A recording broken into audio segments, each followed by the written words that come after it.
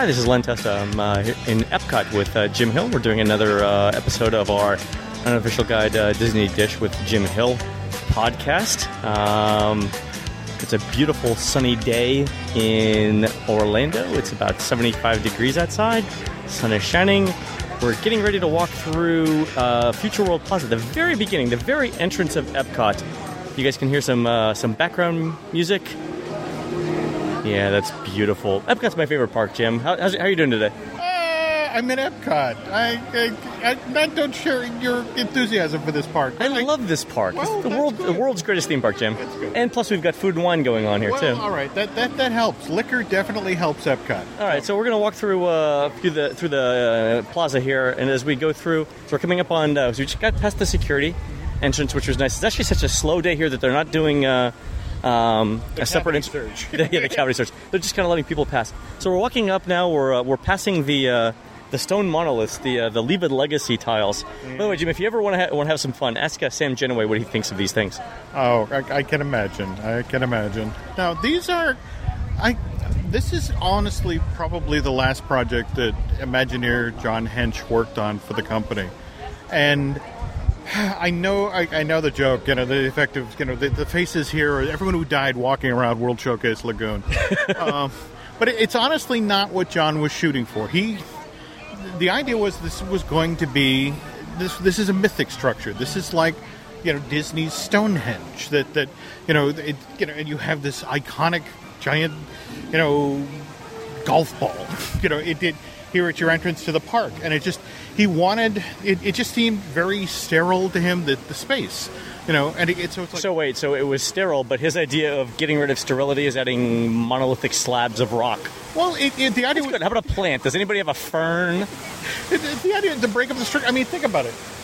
How long ago was it when you entered the park here and they had the 3 pieces of acrylic sticking up out of That's right. Sort of that wasn't any better. But I mean, seriously, we've walked from the entrance to almost to the base of Spaceship Earth. Has anyone seen a plant? In the future, Jim, there will be no foliage. No, I mean, but if you look at the cobblestone, what they did here, again, the idea is to put natural stone, and stone-like shapes to frame Spaceship Earth, to take some of the onus off of, again, the giant tinfoil ball. Oh, is that what it is? Because I never got that. I do see. So we're at the base of the fountain that's in front of Spaceship Earth. And to Jim's point, if you look at the ring on the inside of the fountain, you guys can hear the fountain in the background. But the fountain ring is essentially made of raised cobblestones, like the kind of cobblestones you'd see in the street. It's different colors, and some of them are actually sticking up higher. So they're actually not wet, and because they're not wet, they're a different color, a lighter shade than the ones that are getting wet. So you've got sort of these deep mud browns. You've got some of these really light beige colors. It all works out pretty well. But I got to tell you, Jim, I mean, looking back over this, I mean, between here and the monorail station, I mean, there are sort of trees on either side, but this place could do with some grass. No, absolutely. And here is the thing. This was supposed to exist for 25 years. Okay. In fact, if you remember buying the Leave a Legacy tiles. I have one. Okay. But if you look at the language there, it's not into perpetuity. They will be here. Your face will be on that slab for 25 years, and then they can resell the space. But to be honest, Disney is looking for outs. They want to tear it out. They know it doesn't work. But 25 years, I mean, they've got at least another 15. Oh, yes. Oh, no, they got more than that. I mean... So was it 25... Is it 25 years from the date of the last sale? There you go. Oh, my God. So that was like well into... Let's put it this way. My daughter and I have one, so that's... So she made her first trip when she was 5, so they've got at least another 17 years of that? Really? Yeah, absolutely. And it's killing me. No, and it's killing them, because it was like... Again, this is the curse of a wonderful model, and then when you make it full size, something doesn't work. Yeah, that's the thing. We were talking about this earlier, but I mean, I get the idea of something like Stonehenge is what Jim Hench was going for. It probably worked on paper. It doesn't work in 3D. Well, that coupled with the fact that they found out the hard way. They were literally 6 months into the first install of the little metal things, and they had a child brought into the first aid who had laid on the wall and had burned all the way up their back. Seriously. Yeah, I bet.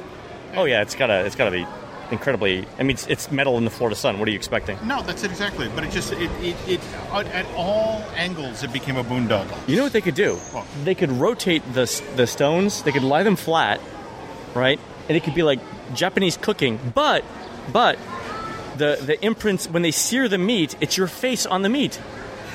So you're cooking, instead of Benihana, you're cooking on top of Benhana. That's right. It's lovely wife Surish. Lovely people, lovely. They're from Brooklyn. They're lovely. Oh, God. So we're walking past Spaceship Earth, still one of my favorite attractions of all time.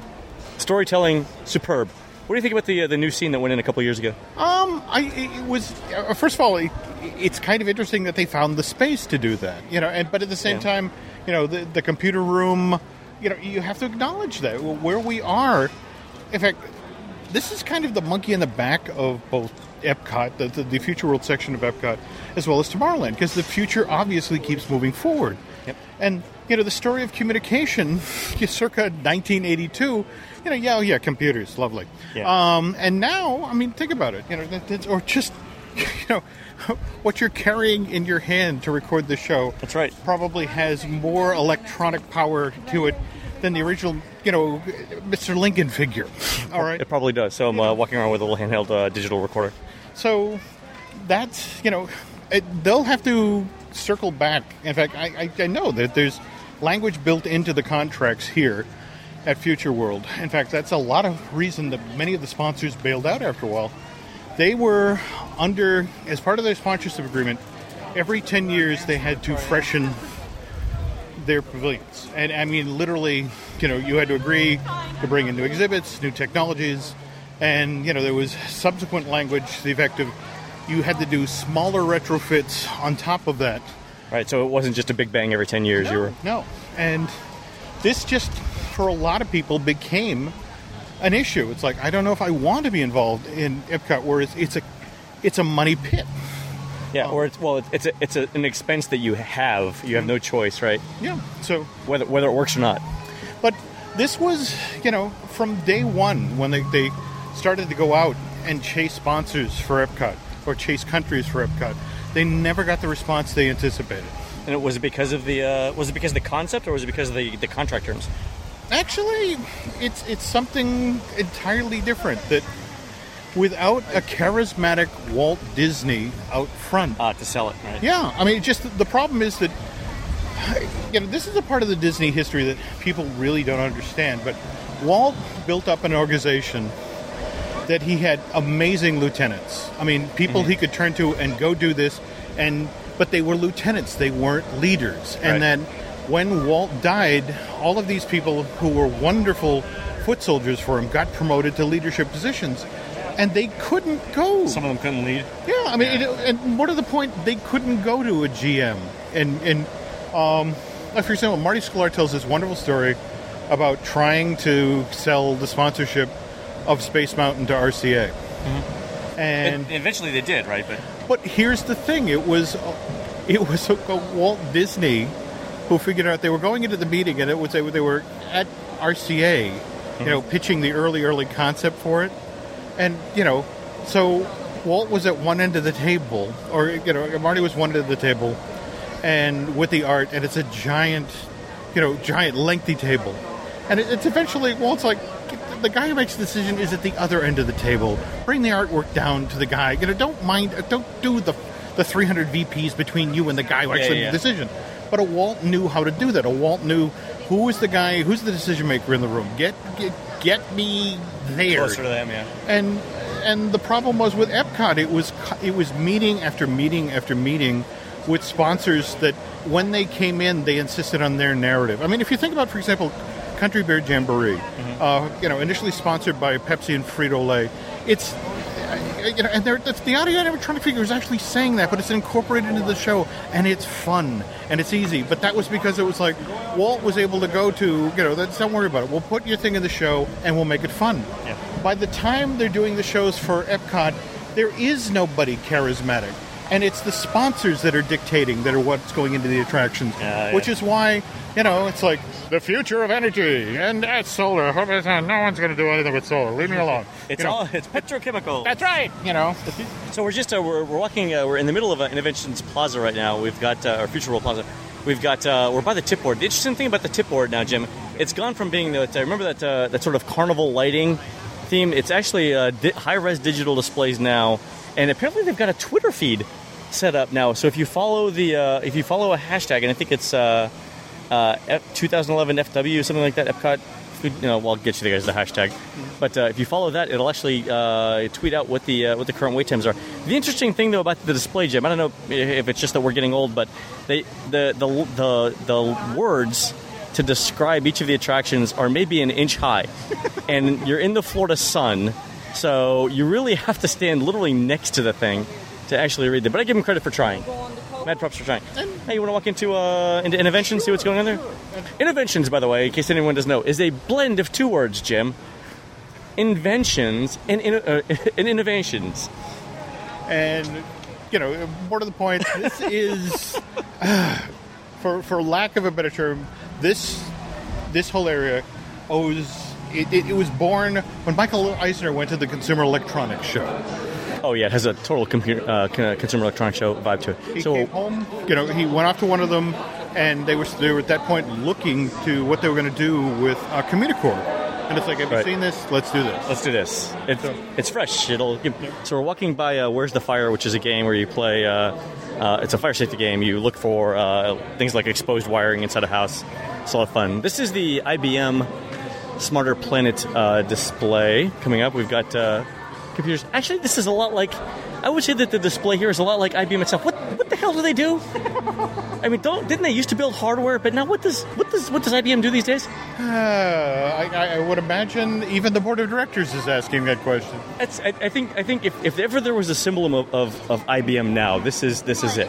I kind of sort of get it, but if I was pressed to say these are the goals 1, 2, 3, you wouldn't do it. No, but. The interesting thing, you walk through this space, and again, it's a different deal, then a different deal, and a different deal. So there's no visual harmony. There's, if anything, exhibits, fight visually to hold your attention. It's true. Now we're walking past now the Great Piggy Bacon Adventure.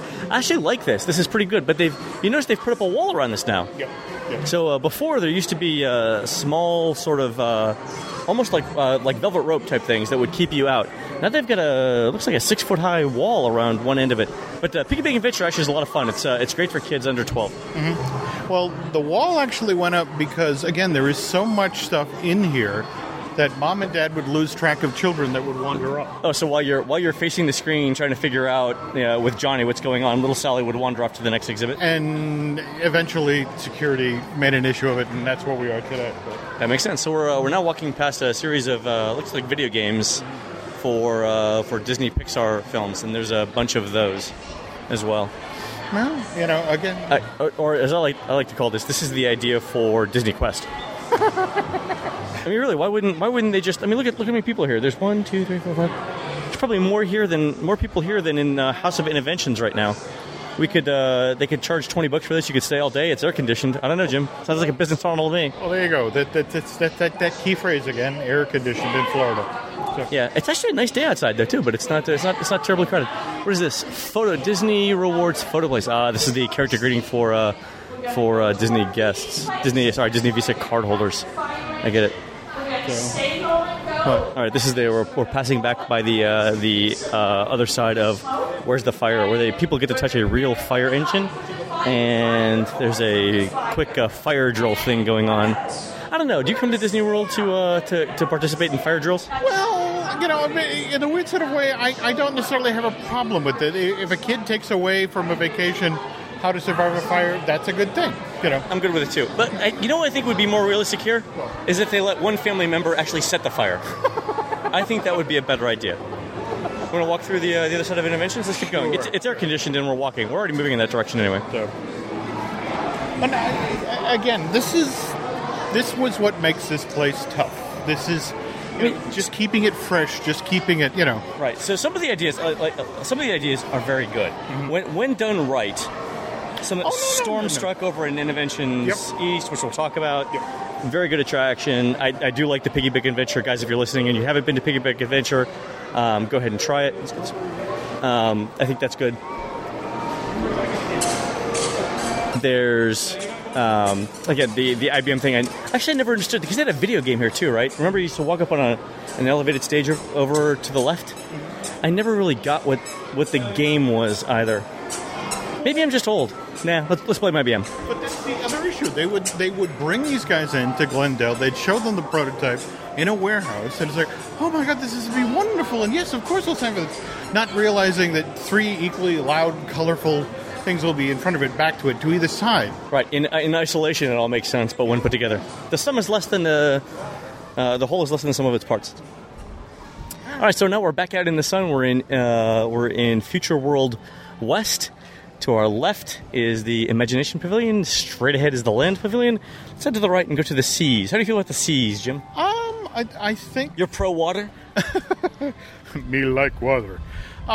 This is actually, as far as retrofits go, it's probably one of the more charming ones in Epcot. The interesting thing is they did, for quite some time, they had the Little Mermaid themed redo. A Little Mermaid theme ride? It'll never work, Jim. Well, it was more the effect of... Next thing you're going to tell me is they've only got money for 5 scenes in the ride, and then... I didn't say that, he did. No, it was more to the effect of, is Ariel an effective character to do education with? And in the end, what they decided was that, Ariel has her fan base, but... when you look at Nemo and more to the character, the character of Mr. Ray, you already have, an educational character. Right.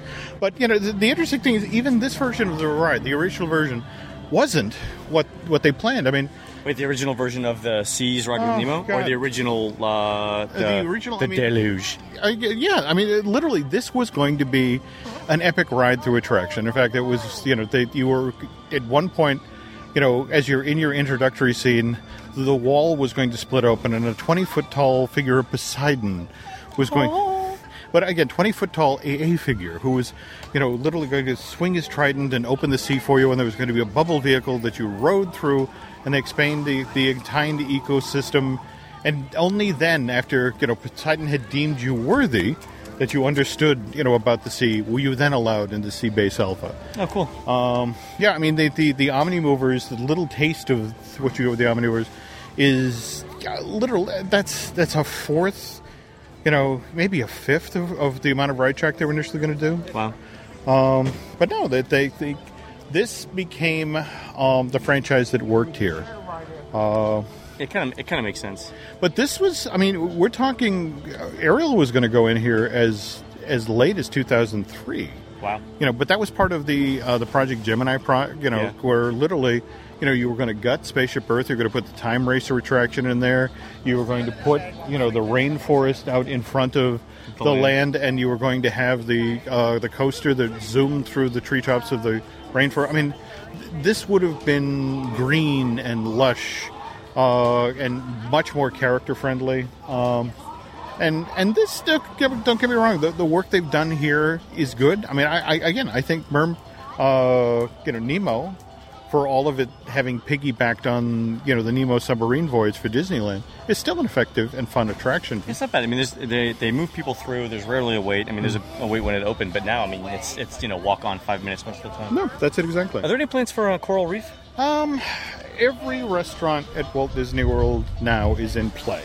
It's kind of it's just the age we're facing.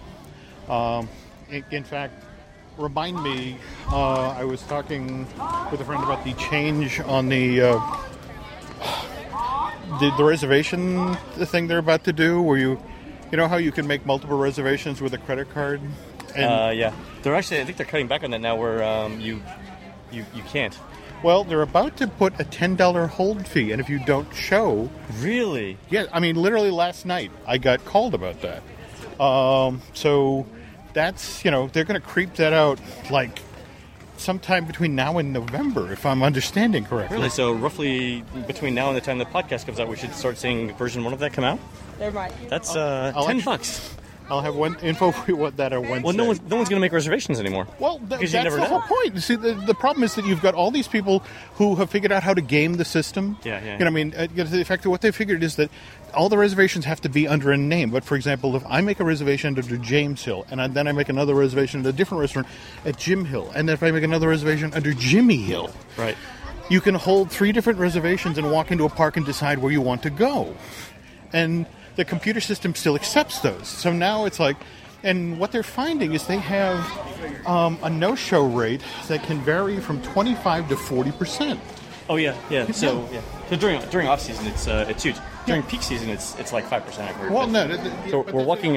By the way, for those of you listening and noticing the change in background noise, we've just walked through the back entrance of the Seas Pavilion. So we're in Seabase Alpha right now, and we're walking through the gift shop. Yeah, this is. When this initially opened, when it was United Technologies.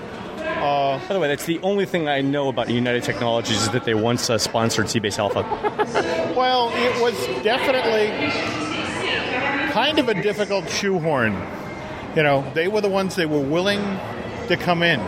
But did you have any idea before then what they did as an organization? I mean, it was like Amalgamated Industries Incorporated. They did helicopters. Really? Yes. It was really not a great fit. But it got this place open. And that they were really sweating. They were sweating in terms of getting sponsors for this thing? Because this thing's huge. Yeah, but they struggled everywhere to get sponsors for this thing.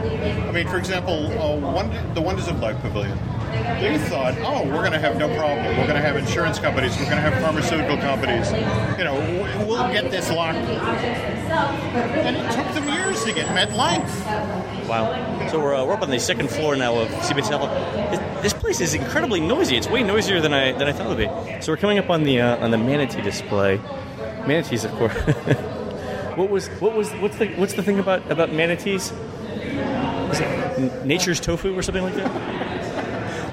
Is the manatee out? I don't see the manatee, but I could be blind. If you're a Florida boater, they're nature's speed bumps. They are the sweetest creatures, though. I had a cousin who worked at SeaWorld. In fact, he left SeaWorld to come do large animals for Disney's Animal Kingdom. And please don't make the joke that him being my cousin, he had lots of experience with large animals.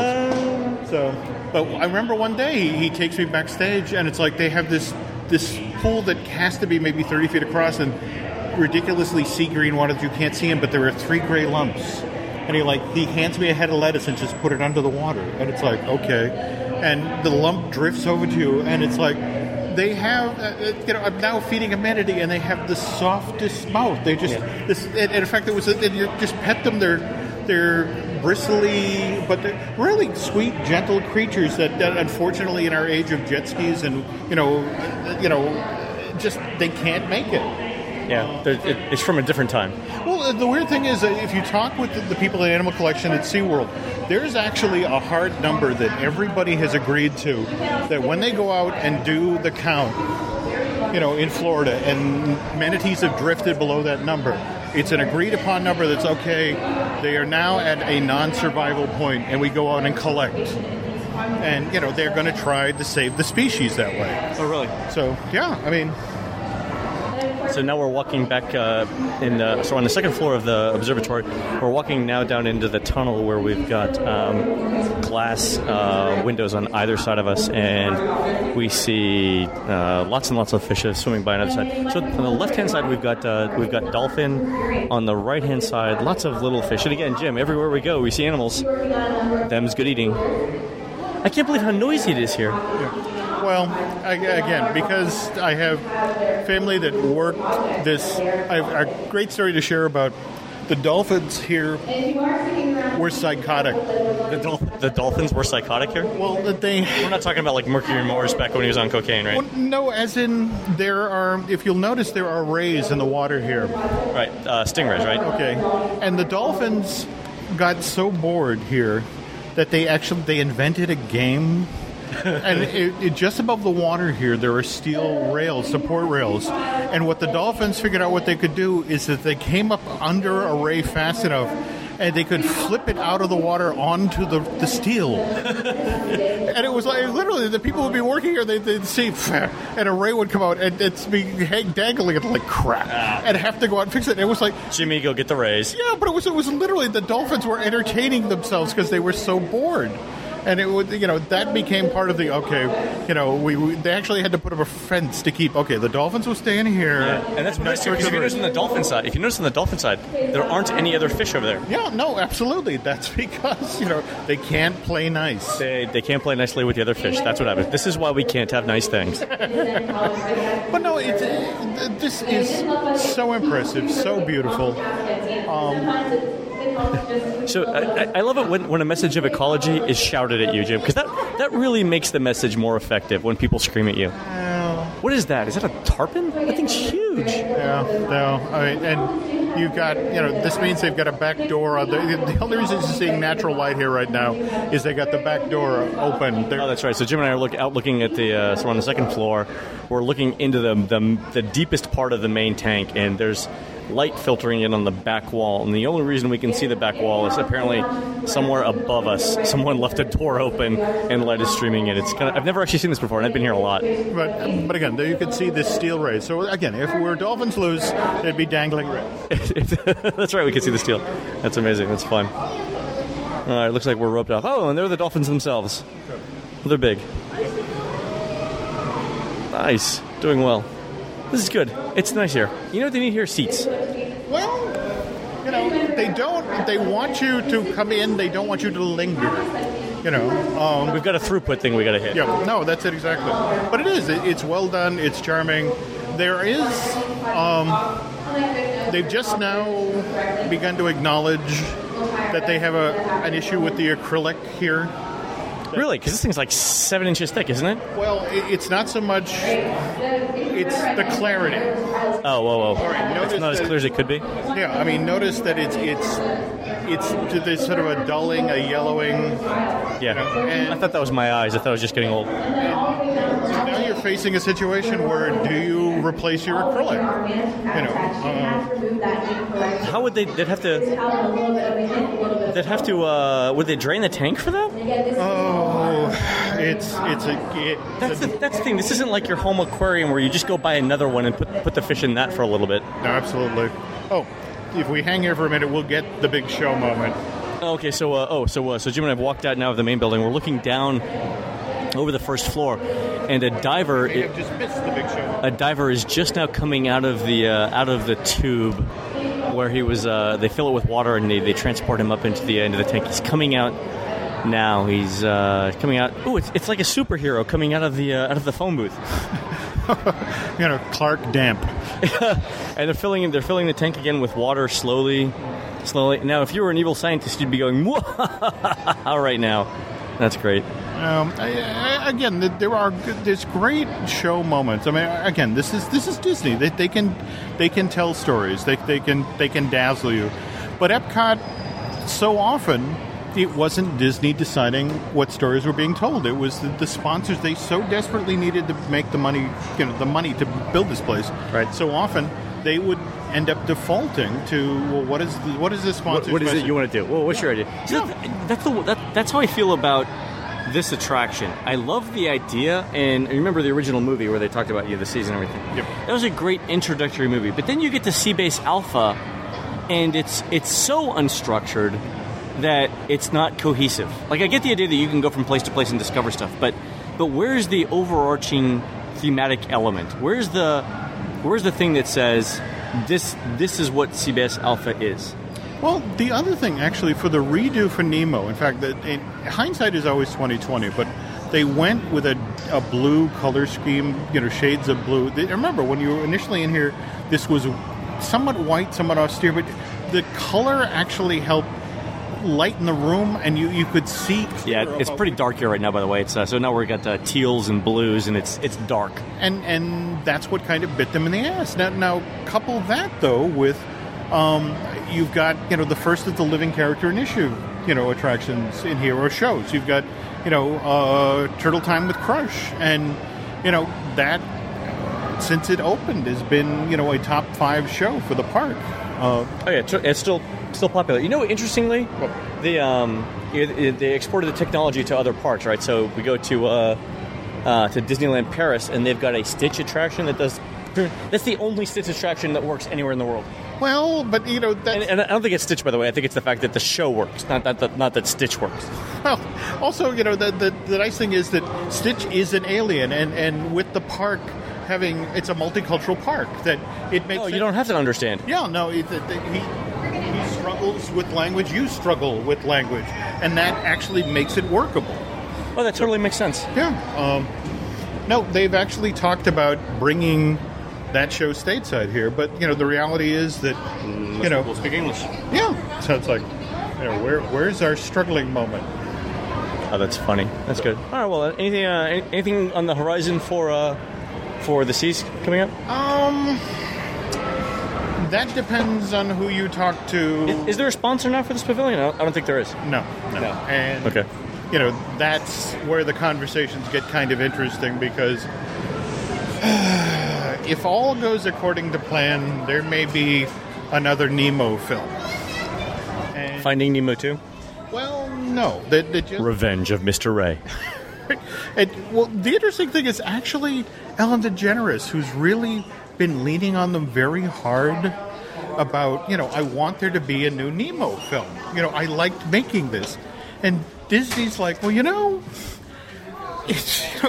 here's a woman who has, this talk show that's very popular, who loves working with us. It's like, can't we accommodate her in some way?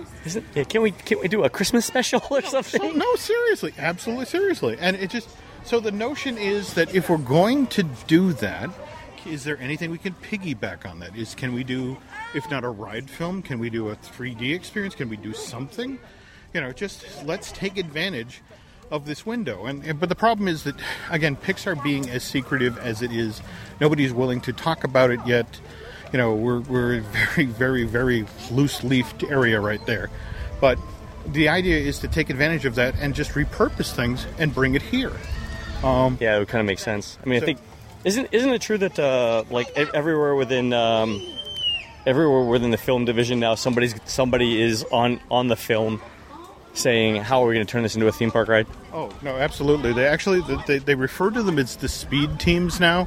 That if you're a tentpole film or an animated feature, there are literally meetings every week where it's consumer products sits down.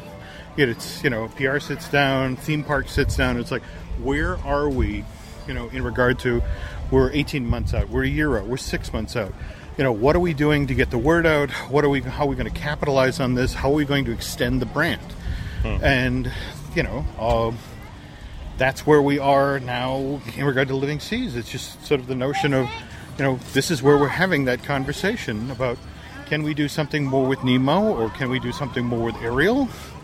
In fact, getting back to the Coral Cafe, that there's at least, upwards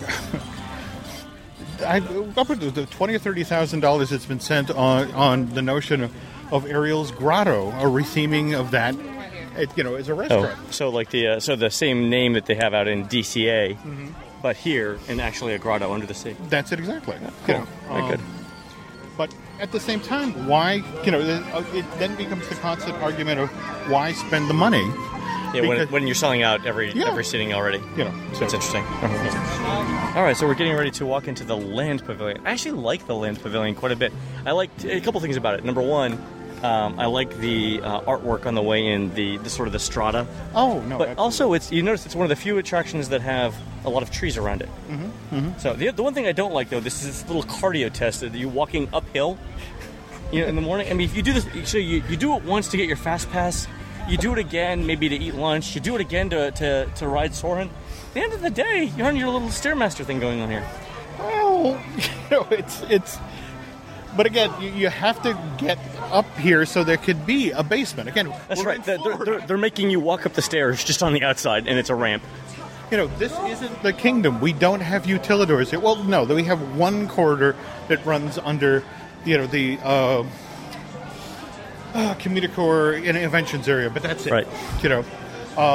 But here, I mean, you have to get up to this level so you can do your boat ride on the ground floor. On the ground floor, that's right. Because this isn't Las Vegas, and you're not going to put the boat right on the second floor.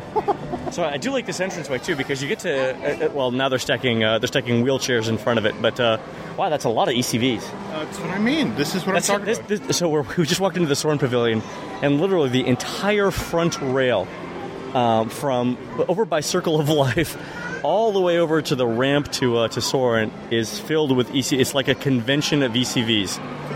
15 in a row, taking up literally the entire. You cannot walk all the way to the rail because ECVs are there. But this is one of my favorite entrances. Number one, sight, right? So you walk in, you've got the tall ceiling, you've got the balloons floating in the middle when it's a little bit more sunny. Well, I guess they've got it dimmed. But sometimes there's the sun streaming through. But also you've got smell from Sunshine Seasons below. Cheese bread. Woo! Cheese bread. Woo! It's actually, Sunshine Seasons is fabulous, by the way. And then you've got different attractions, and they're well distributed too. So you've got Soarin' to your left. You've got Garden Grill straight in front of us. So when they're actually not serving lunch, but if they were, they'd be there. You've got the Land, like around the 2 o'clock position, and then you've got Circle of Life. So things are working out pretty well. So let's take a walk back down to Circle of Life. We'll walk around the pavilion. Okay. Anything new going on with Circle of Life? Is conservation still in, Jim? Well, the interesting thing is that they were quite seriously talking about changing this film out, and then suddenly The Lion King is the top. Lion King 3D right now is the top film. 2 weekends in a row. 2 weekends in a row, yeah. And about to go out and it's just suddenly it's like, wait a minute, why would we change? Why would we take this out? Yeah. So you notice though, Jim, they've actually added signage. Yeah. So when you come in now, they've added signage that points out the Circle of Life film. This wasn't here a few months ago.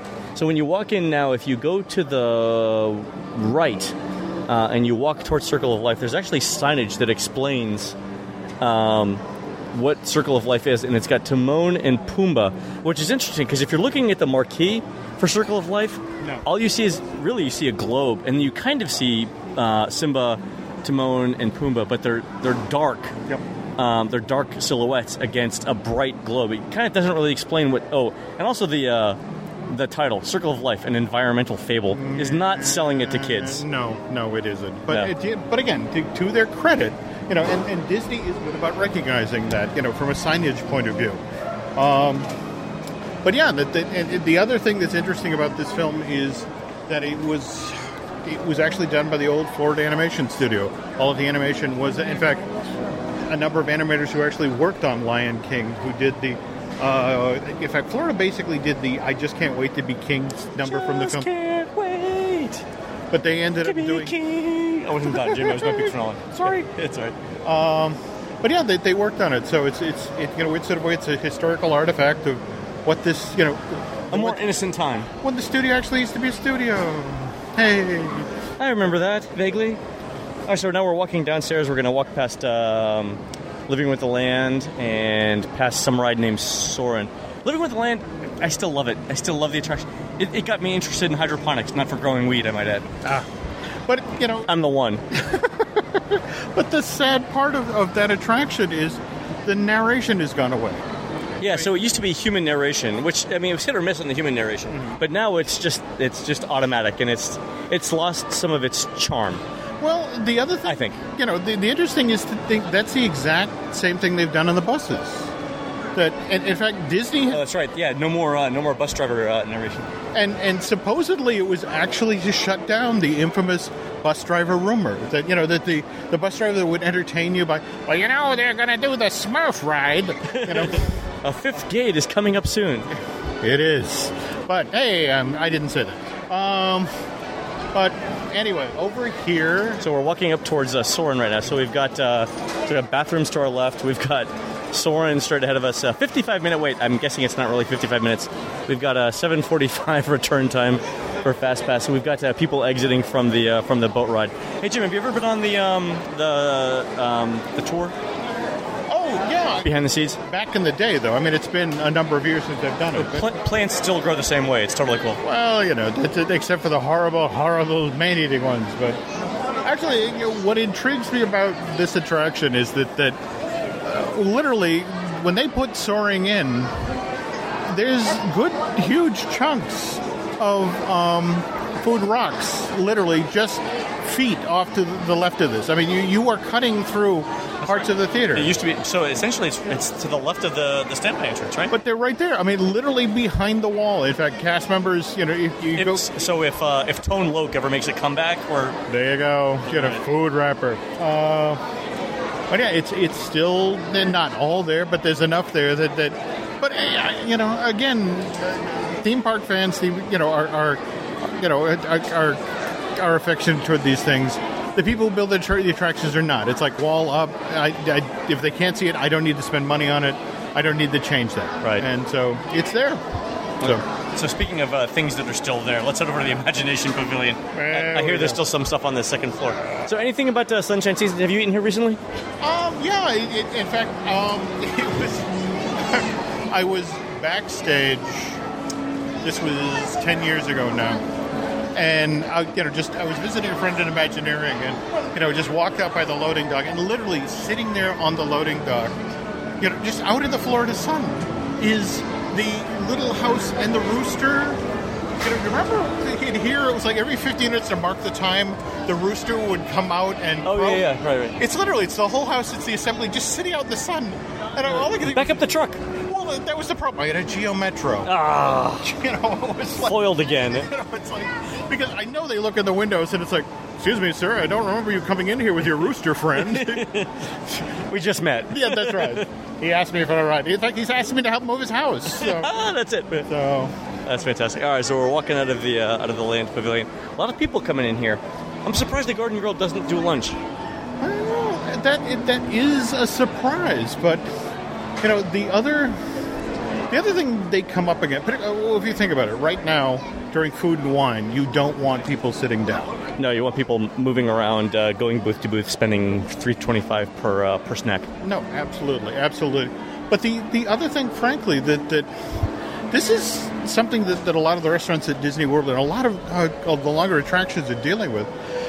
As the ticket price creeps up, in fact, this from the touring plans, that people aren't really happy unless they get in at least, 9 or 10 attractions. That's it, exactly. And so... Actually, the more that if they did more, they'd be even happier. Mm-hmm. But, so the reality is to sit down for a leisurely sit-down meal... Yeah. So Epcot's open 12 hours a day on average. But not all of it. But not all of it. And the thing is, too, if you're gonna spend 90 minutes of it on meals, you're essentially taking 15% of your day to one meal. So that's why quick service has flourished, and unless it's appointment dining or character dining, right? Again, that's one of the notions of changing, Coral Reef into an aerial dining experience. But even then, it's just sort of like, I'm already doing well with that. Why would I change that? Right. So let's walk over to the Imagination Pavilion. Mm-hmm. This is an interesting walk from the land. So we're leaving a scented. So they're piping out smells from Sunshine Seasons. It's canopied. It's dark. It's shaded. It's cool. And just as you leave the border of the land pavilion, bam, you're out in the Florida sun, and it's 100 yards of concrete. It's like the DMZ between attractions. All we need here are like Korean snipers up on the tower, and it would be more difficult. Just imagine it's cooler than, that. Yeah, that's it. Just imagine. Use your imagination to think it's you're in Iceland or something like that. But this is,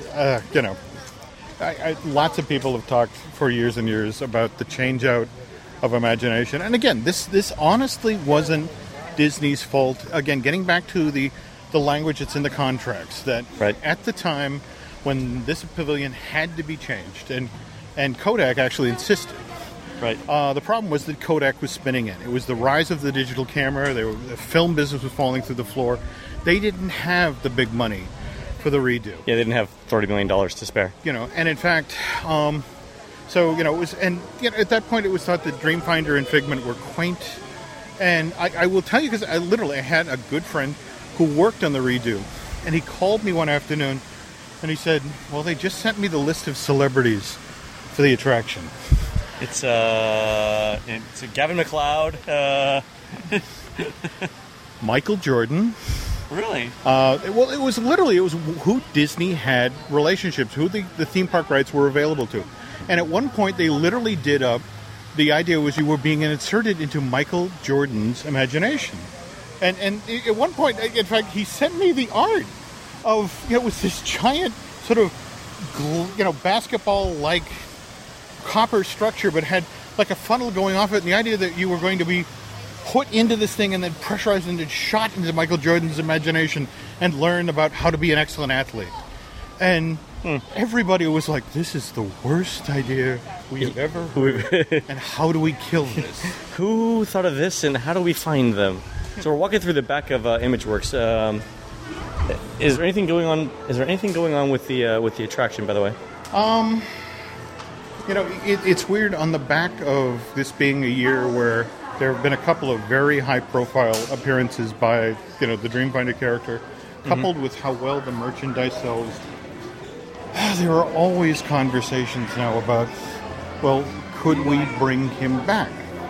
But it's just like and in fact, there have been, they've discussed different iterations of it. One version was, okay, it's like the Dreamfinder's son has to learn the family business, and right.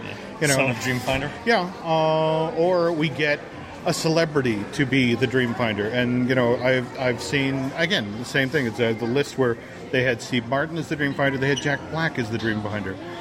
Jack Black as Dreamfinder might actually work. Well, that was the idea that you go with a young, enthusiastic. He could do sequels. And I don't know. It's a strange time because it's just sort of like everyone acknowledges there's affection for the character, but the other thing is that, and nobody ever talks about this, but Dreamfinder and Figment, they aren't just Disney's. They are co-owned by Kodak. Oh, are they really? I didn't know that. Yeah. So there's intellectual property shared? That's it exactly. That this was a character that was invented for that pavilion. And so now you're in this situation where if you're going to do something with him, you have to get the character, you have to get Kodak on board. I'm going to see what this one does. So Jim and I are now playing with the Figment's Melody Maker thing where you wave your hands and you get different things. We're doing, apparently no matter how I wave my arms, I'm doing tuba. Hope you guys can listen to this. I'll give you a couple of seconds of background music.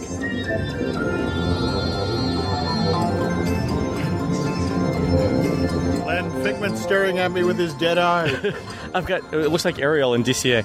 I've got nothing but tuba here. What's going on? All right. So apparently most of the orchestra is on honors. So we're walking through the rest of the Imagination Pavilion.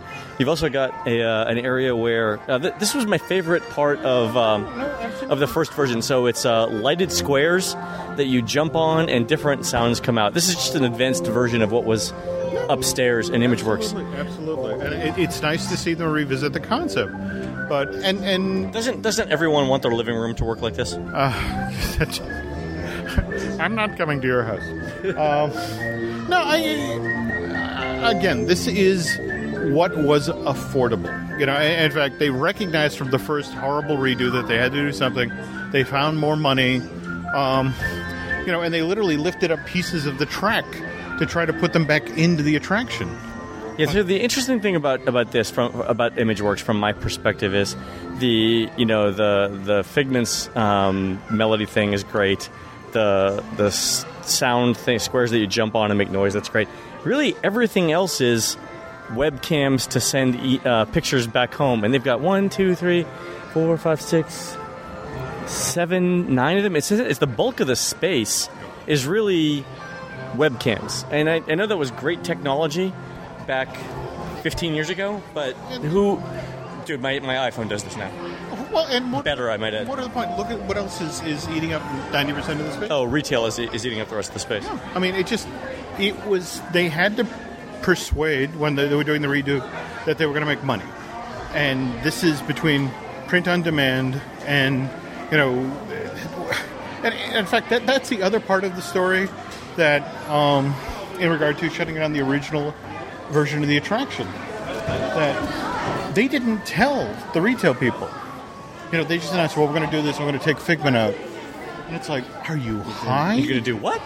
We make $500,000 a year off of plush for Figment. are you, where's my $500,000? Is that what yeah, you said? where else is that going to come from? And it's like, well, I know we have to do this. Kodak wants us to. And so, yeah, between the awful, let's put celebrities in it, to, don't get me wrong, there was one version where they were actually, Disney had the rights to Wallace and Gromit in the theme park.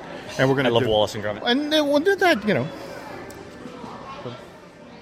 I'm motioning to Laurel to go up the stairs at ImageWorks. She won't do it. Well, tell you what, we're gonna walk away, Laurel. You do what you think is best. Mm-hmm. All right, you want to walk over to see Future World East? Journey to Captain EO. How long is this thing gonna be here? By the way, Michael Jackson's still dead. Well, another part of the story, I think we talked about this earlier, but the amount of money that George Lucas has a very interesting deal with the Walt Disney Company. The deal is not only with the money he makes off of helping to develop the attractions and that sort of thing, but for every year an attraction is open in an individual Disney park, every single attraction that has his name on it, from the mind of George Lucas or whatever it is, he gets $1 million a year. Wow. Okay, so when they decided to bring Captain EO back, there was no person on the planet more thrilled than George Lucas. Because $4 million for doing nothing. Just something he did 20 years ago. That's it exactly. It's just, hey, that... I love this idea, says Lucas. So, do you need a quote from me? Or my accountant? So we're walking back towards Innoventions East. We're going past the upside-down waterfall in front of Imagination. It's to our right. To our left is the back of Innoventions West. So this is it used to be the Epcot history thing was here. Yeah. They've got restrooms and stuff over there, and we'll walk over that way. It's nicely shaded over here too, I might add. Oh, absolutely. But again, for a temporary display space, and again, you keep these things in your inventory just in case you need them. Anyway, just to circle back for just a second. I got this from the head of communications and Imagineering. Captain EO will stay open as long as there's a crowd. Really? And then when... Define crowd, though, did they say? Well, it's still pulling in a few people. It's probably doing better than Imagination was. I hate to say this, but with the Conrad Murray trial going on right now, it's like, oh, hey, yeah, let's go see that. Michael Jackson is still in the news one way or the other. Yeah, and Cirque du Soleil is starting its tour. It's Michael Jackson themed show next year. I would anticipate. Is that a tour? Or are they going to Vegas with that? Well, just this morning I saw the ad for the stop here in Orlando. So it's a concert tour. Wow, really? Yep. So anyway, if you don't like Captain EO, I don't have good news for you. It's here for a while. That's fine, because originally they said it's a limited engagement. They actually promoted it. Yep. Limited engagement. We don't know how long this is going to last, but now we're on year 2, right? Yep. And I would anticipate at least another 2. At least another 2. At least another 2. Are they going to replace? They're going to bring back Honey, I Shrunk the Audience then? Because at that point it'll be 30 years old, right? No, in fact, at that point it'll be 20 years old. They got 30. So many guest complaints about the snake. Oh, the effects and scaring children. And then that was the thing, that you bring your kid in, you sit them down, and yes, you're walking in and they're saying, "Oh, by the way, the show has intense effects." And who listens? No one listens. So, kiddie pool. Oh, so we're walking. By the way, we're walking past we're in the middle part of Future World right now, and there's this really neat display that it's called Discover the Cranberry. It's a cranberry bog in the middle of Future World. So right before the entrance to World Showcase, you can kind of see the U.S. Pavilion off to the side. But they've got this sort of triangular-shaped wooden planter. It's about 2 feet high. Around the edges are ferns, like bushes, cranberry bushes. And in the middle is this cranberry bog. It's about 2 feet of water. And they've got somebody from Ocean Spray standing in the middle of it. And the thing is filled with cranberries. It's hysterical. Well, again, a floating planter, if you will. It's a floating planter. That's right. It's water filled. Yeah. So, how long do they replace the cranberries? Or those are real, right? Real cranberries, and they came from the corporate headquarters in, I want to say, Lakeville, Massachusetts. And what's funny is that when they initially proposed this idea last year, that did it for Food and Wine, and Disney wanted to test how long the cranberries were going to work. And, because again, normally when What's fruit? It'll perish, right? It'll eventually go bad. But Ocean Spray does this all the time. They've done they built bogs at like Rockefeller Center. They built them on Hollywood Boulevard. But typically they're for 3 days and then they're gone. So 3 days. Yeah. Yeah. Okay. So they're talking about doing it for 6 weeks. So it's like, let's do a very scientific study. So what they did is they filled a kiddie pool with water, put it out back at Epcot, and filled it with cranberries. And every few days, we'd check to see how well the cranberries did. And they lasted like 2 or 3 weeks. So now the plan is that, okay, when they start to go off, they will just take them all out. And every couple of weeks, they'll get a skimmer. That's right. That's right. Great. So, but actually, it gets better. As part of Food and Wine, I forget the name of the chef, but they're going to do a cooking demo in the bog. No. Seriously. Oh, they're not using electric blenders, I'm presuming here with that. That was my question. But, they promised me photos. They promised... With a Cuisinart? Will he hold a Cuisinart? It's like... Never mind that, just standing in at the cranberry... Never mind Ocean Spray. The guys from OSHA will be there going, oh, no, you don't. No, you're not. So, watch out for that. I mean, just that kills me. That's got to be classic. Yep. So. All right, so we're walking back towards the fountain right now. There's not a show going on, but you guys can definitely hear music going on in the background. Passing the stage that was built for... Oh, what was the name of that stage show? The... Mickey's Colorscape or something to that effect. I mean, the gimmick was... Mickey's Colorscape? Did it involve LSD? Well, actually, what was funny is that they actually took... it was a show that had been done in front of the castle. It's Cinderella Castle at Tokyo Disneyland. So okay. You have to understand this. You're bringing an incomprehensible Japanese, theme park show and dropping in the middle of Epcot. All right, what could possibly go wrong with that? So it's all of the characters on stage, and it's aliens arrive. And I say this is the older edition of Epcot before they really did, they really upped the colors. Right. So it's like the theme is that the aliens are arriving to steal all of the colors. And so from Epcot. Yes. So they arrive. It's like, oh, wait a minute, beige. Never mind. Obviously, someone else has been. They've stolen the beige and replaced it with taupe. Yeah, that's it exactly. Sandstone. Show kind of derailed in the first couple of minutes. But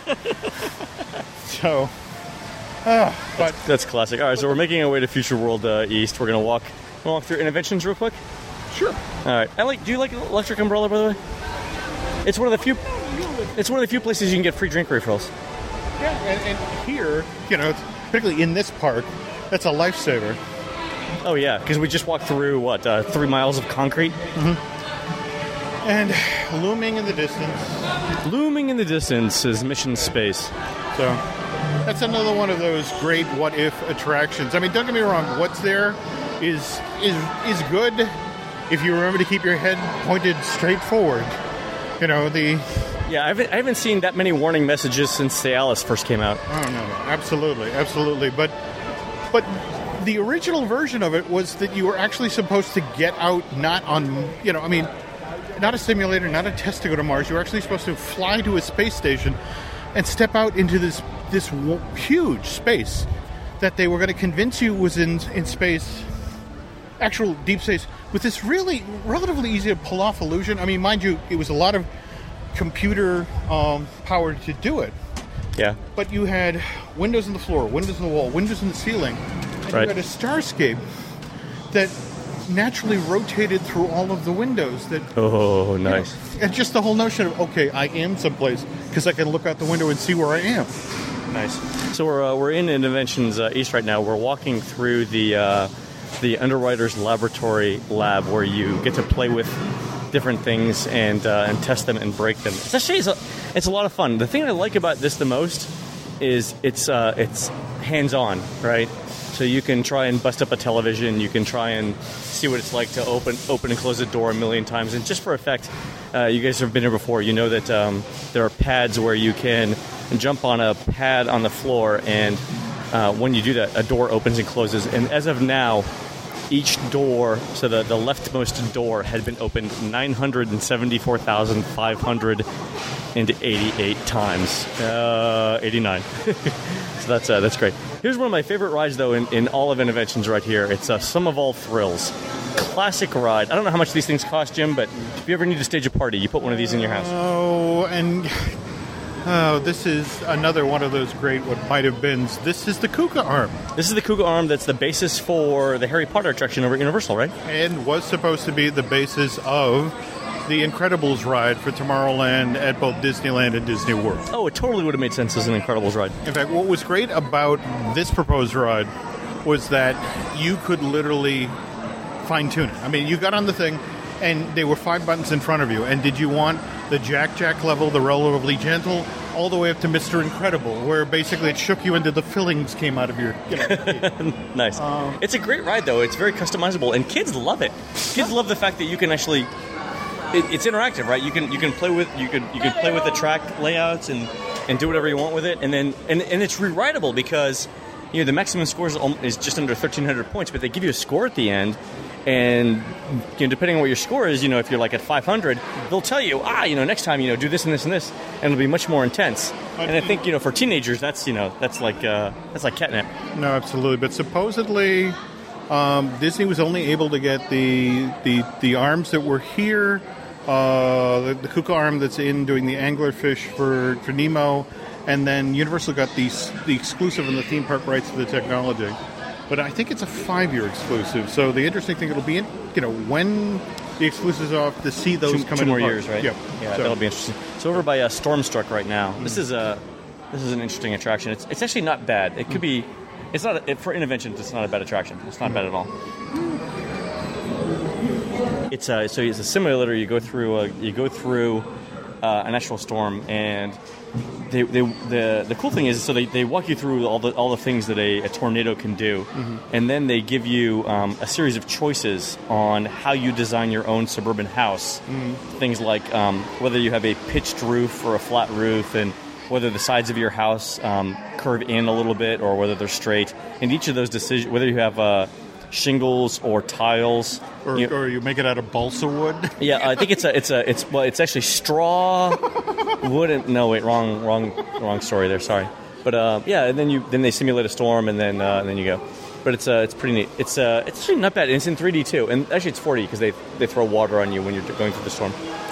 But you see, now that's classic Disney education. I mean, it's entertaining. Yeah, it's entertaining, and you're learning something. Let's say I've learned now that the second floor of my house needs to be pitched in a little bit so that it's not acting as a sail for the wind when tornadoes come. Absolutely. Yeah, I think it's very good. So let's walk back through Innoventions because it's air conditioned, and we'll pick up with Universe of Energy. So we're walking out here, and it looks like on our right they're doing a new attraction called Habit Heroes, presented by Blue Cross Blue Shield, Anthem and Blue Shield of Florida. So I'm guessing that if it's called a Habit Heroes and it's sponsored by an insurance company. Oh! I know what this is. going to be. You're going to get halfway through the ride, and they're going to decide that you don't have coverage anymore, and they're going to kick you off. Oh, sad but true. But realistically, this is. Disney is on a health food kick. Disney is on, the cliche of the theme park fan who is heavy set and eats only junk food is starting to worry Disney because it's not how they want to represent themselves. Well, plus the parks are huge too, right? I mean, it's hard to get around if you're. Yeah. Again, the 15 vehicles we just saw. Yeah, that was actually amazing. I've never seen that before. That many ECVs stacked up. So we're walking up to Universe of Energy right now. We're walking out the side of Innoventions, and we're walking up onto the mirrored side of Energy. So all we see are the mirrored tiles, and we've got the reflecting pool out back. I think if they focused this the right way, you could actually burn down Innoventions. Isn't that like an Archimedes mirror or something like that? Don't tell people that. And look, I've never actually seen it. So monorail going overhead, monorail Burgundy again. Is that the exit to Energy right there? Yep, dumps you right over there. Dumps you out here. Okay, good. So let's walk past Energy. Anything going on with Energy, by the way? Well, again, remember, we were talking about Ellen DeGeneres pushing very heavily to do the follow-up Nemo project. She was great in this, by the way. I think she's really lent this thing new life. The interesting things too is because she sort of got her second wind with her talk show, and Bill Nye is still in the news, and he's still active. This thing is what, 15 years old now? Yep. It's still going strong. Well, they're looking to refresh, but the problem is that Ellen really no longer looks like Ellen did then. No, she looks slightly different. I mean, she's getting older, but she's still... Oh, no. It's just the notion of, and more to the point, our attitudes toward technologies have changed subtly. So a giant oil refining company isn't the best sponsor for you. Well, we need a variety of opinions on this, or a variety of voices. Disregard which just helped tap into the Gulf. So right. So as part of the bigger conversation with her is like, if we do this, would you then be willing to help us with a redo of energy? And the conversation is progressing. I won't say that definitively, it's going to happen, but the conversation is progressing. So Ellen wants to do a redo of Nemo, and this is sort of like, if you do that, if we do that, can you do this for us? There you go. That kind of makes sense. So, but anyway, here we come on Mission Space, and just kind of interesting to have to watch them take one of the simulators. In fact, isn't it interesting that the green one... Is it the green one that actually spins? The green one does not spin. The orange one does. So there we go. Actually, they should have inverted it. Green should have been for vomit, as far as I was concerned. But for the spinning end, yeah. But what I've heard is, that the green side will always have a lower weight than the orange side. So even literally, if there's no one in the park, there's literally no one in either line, the orange side wait time will always be higher than the green side. Just so, if you have any doubt about which side you're going to go on, you prefer the green side, just to avoid liability. Wow. Okay, makes sense. But again, sadly, this was a ride technology.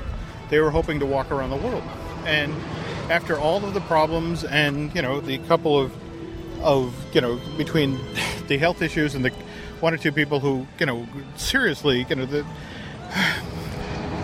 there's at least one or two people who walked out of this thing and keeled over. But the reality is, there are people who walk off of Snow White and keel over. Yeah, it just happens. I mean, again, there's 20 million people a year. Some people statistically will just die. It's a city. It's a full-size city. And, just randomly, this will happen. But again, because the death was linked to... they just come off the ride. Yeah, so it became a ding, and now this is not going to travel. And... Now, on the other hand, we're walking up on test track, and So you mentioned you mentioned the deaths. Remember when there was the monorail accident a couple of years ago? Mm-hmm. One of the things that we did for the guide was we figured out the passenger deaths per passenger mile of the monorail versus of walking from the Contemporary to the Magic Kingdom to try and figure out which mode of transportation was safer. So it turns out that the fatality rate for pedestrians is significantly higher, like between 10 and 100 times higher than the fatality rate on monorails. So, I don't know how the monorail thing turned out, but no matter what, monorails are safer than walking. Well, also, to be honest, if those who have lived in Orlando for a number of years now will tell you that, there was a rather famous monorail fire. Oh, that's right. Yeah, where they had to evac, and they were on the berm, right? Sorry, they were on the track, right in the middle. But it gets better. One of the theaters here in town literally they did a musical called The Great Monorail Fire, and like a community theater thing. Yeah, but it ran for months here because it riffed on Disney. It was there were so many people who work for theme parks and who work with Disney here that it just did. Great business for the better part of 2 or 3 years. So the things you guys can hear in the background are the different cars for test track. It sounds like they're really putting them through here. I mean, they're running through like every 10 or 15 seconds, it seems like. No, it's definitely got great capacity. But more to the point, for those of you in California, you're going to get to ride a slightly dumbed-down version of this in Cars Land next That's right, same technology, right? Actually, I heard different car technology, but same idea. Yeah. The only difference with this one is there's actually going to be a moment in the thing with 2 cars on the track where you're going to race and pass one another. So. Side by side, right? Yep. So that's the thing, right? And is that going to be random so that one side wins sometimes? And Magic or does random cost money? Well, more to the effect of it's getting random past legal. Got it. In vehicles full of people. So we're walking in the back of Test Track right now. We're going to go into the Discovery Center where they've got all of the GM cars. And the last time I was here, Jim, the thing that I noted was GM had just started stocking Chevy Volts, and they actually had one here. They've got a Volt here, but you can't touch it. Like, here's our new car. It's going to save the company. You can't get anywhere near it. Is that the one up there in stage? I don't know. Let's go see. Okay. So we're passing by a series of nondescript General Motors cars. There's a Cadillac. Is that the Volt? Seriously, we need... Remember the days when you could tell GM cars from everybody else? Fins. That's what GM needs, Jim. Fins. All right, we had a Cadillac. We've got... Oh, this is the Volt. This is the 2011 Volt. The all-electric. 93 miles per gallon. 37 highway. Gas only, 37. Let's see if we can get in. Is it open? Oh, you can get in the Volt these days. Thank you, GM, for listening to me. You know, it looks like a regular car. It's so we're now so this is the second vehicle we've been in today besides the boat. It looks like a regular car. Actually, it's pretty spacious. I'm kind of excited actually about the Volt. I'm hoping it catches. Yeah, I'm hoping it catches too. Yeah, it's not bad for a little car. Good. I'm glad to see it's open. I hope they sell 1 million of them. Good for them. It's lightweight. It's small. It's sleek. Is that a sunroof? Durable tinfoil. Tinfoil. No, it's fine. It's fine. And the rest of it is, well, just big GM cars. But the Volt is, I think, the star here. Although I'm a little scared that no one else is beside this other than you or I. You and me. It's not a bad looking car. All right. And that concludes our tour of. Actually, everyone's over at the red convertible Camaro. Now I understand. Yeah, got it. That's cool. All right, shall we walk over to World Showcase? Sure. It's only 1.24 miles, Jim.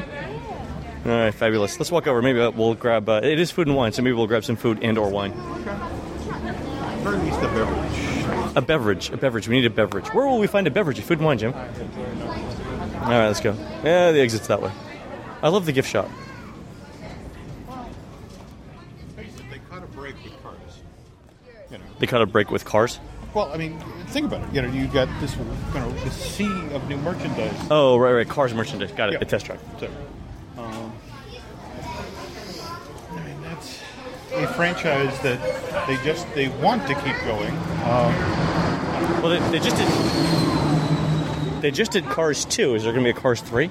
No, actually, the interesting thing is they have decided that from here on in, it's planes. In fact, John Cryer has just agreed to do the voice of a little Piper Cub character that, basically is... It's just picture cars only done with 747s. And in fact, the Learjet that Flynn McMissile traveled in around the world is kind of the introductory character to this world. Oh, neat. So we're gonna take a short break while we walk on the concrete walkway. Again, more concrete, Jim. Concrete walkway over past the Odyssey to Mexico, and we will pick it up in Mexico. See you guys then.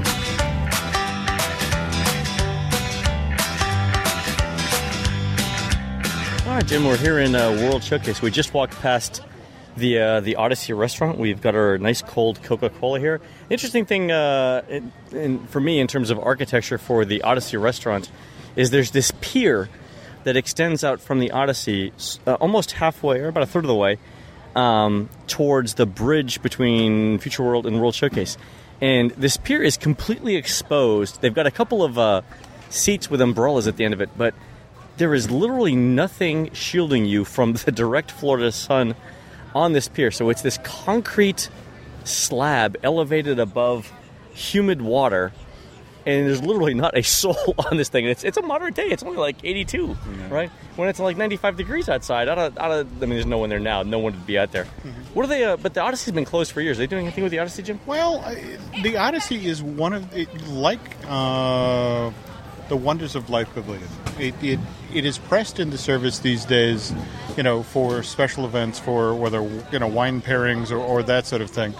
But there's an ambitious plan, much in the same way that Fantasyland has been extended and reinvented, or they're in the process of doing it over the Magic Kingdom.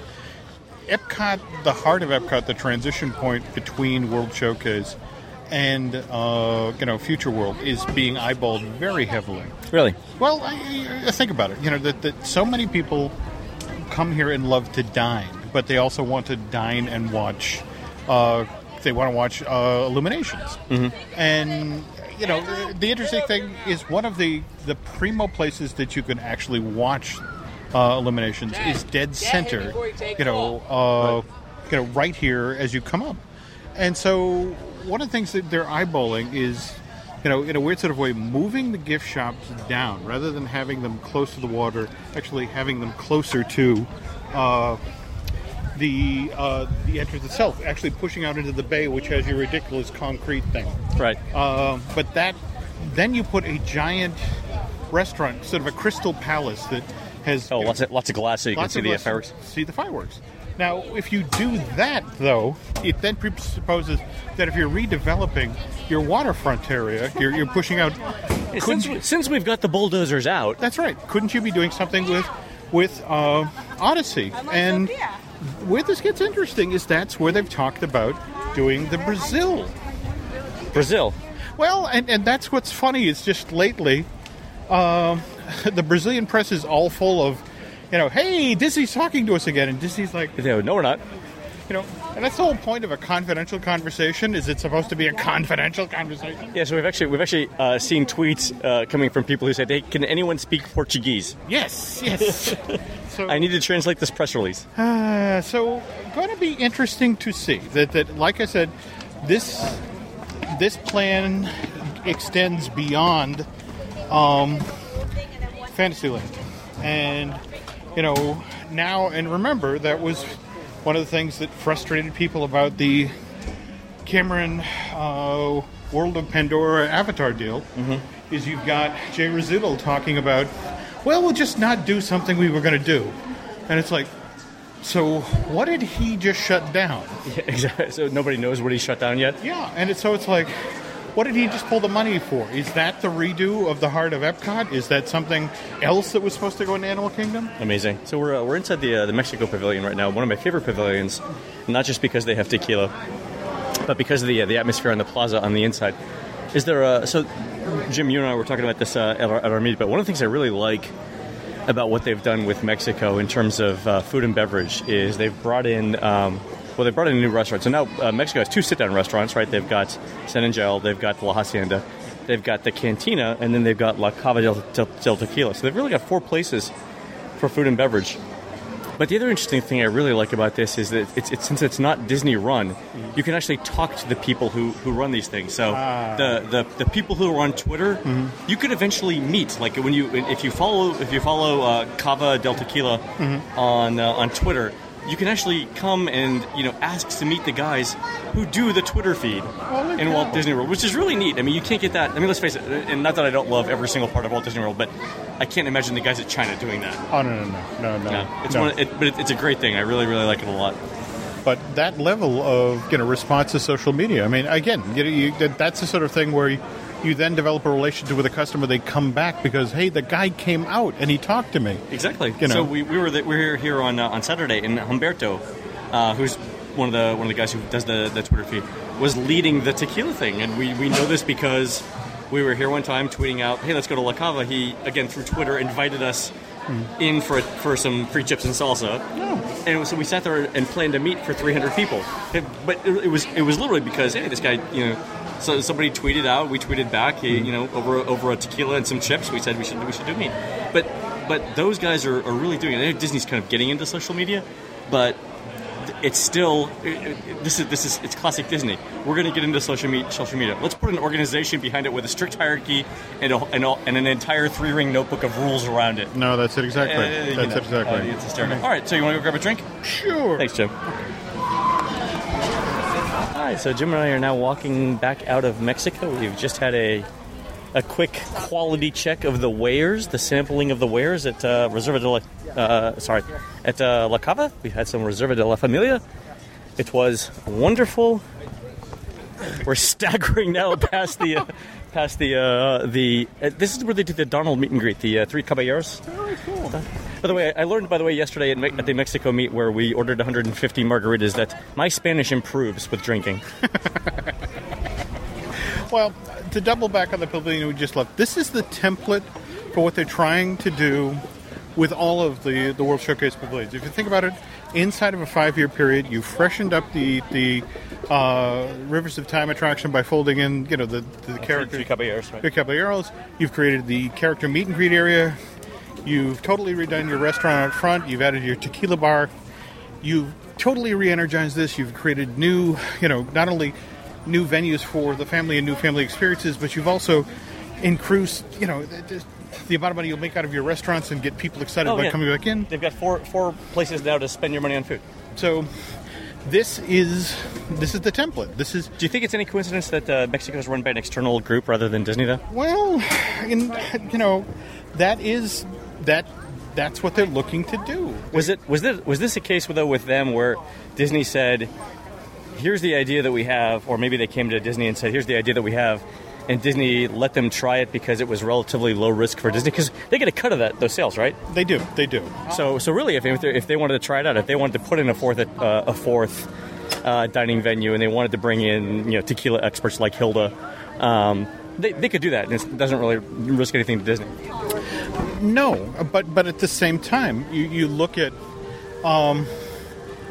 they're the ones who actually brought the expertise and the level of authenticity, the level of personalization, and now it's a question of, well, how do you do that again? Right. What do they do then? Face it. We've walked now. We're here in Norway, and we're here at the just outside of the Anchor House, which of course is where they do the princess breakfast, the storybook dining. And you want to talk about shoehorning in something that doesn't fit. Oh, jeez.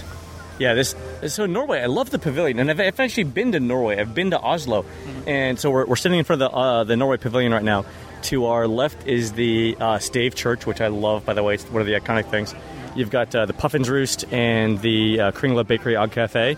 You can see sort of the back of the attraction over here, back of Maelstrom, and then you've got Restaurant Akershus, which is it's the right architecture. I mean, sort of rural, old Norway does actually look like this. Interesting thing. So in Oslo, there's a Norwegian architecture museum, but it's not a building. It's a collection of buildings that the Norwegian government has transported from around Norway to this one, 500-acre park where you can literally walk in the buildings. They have literally an entire apartment block.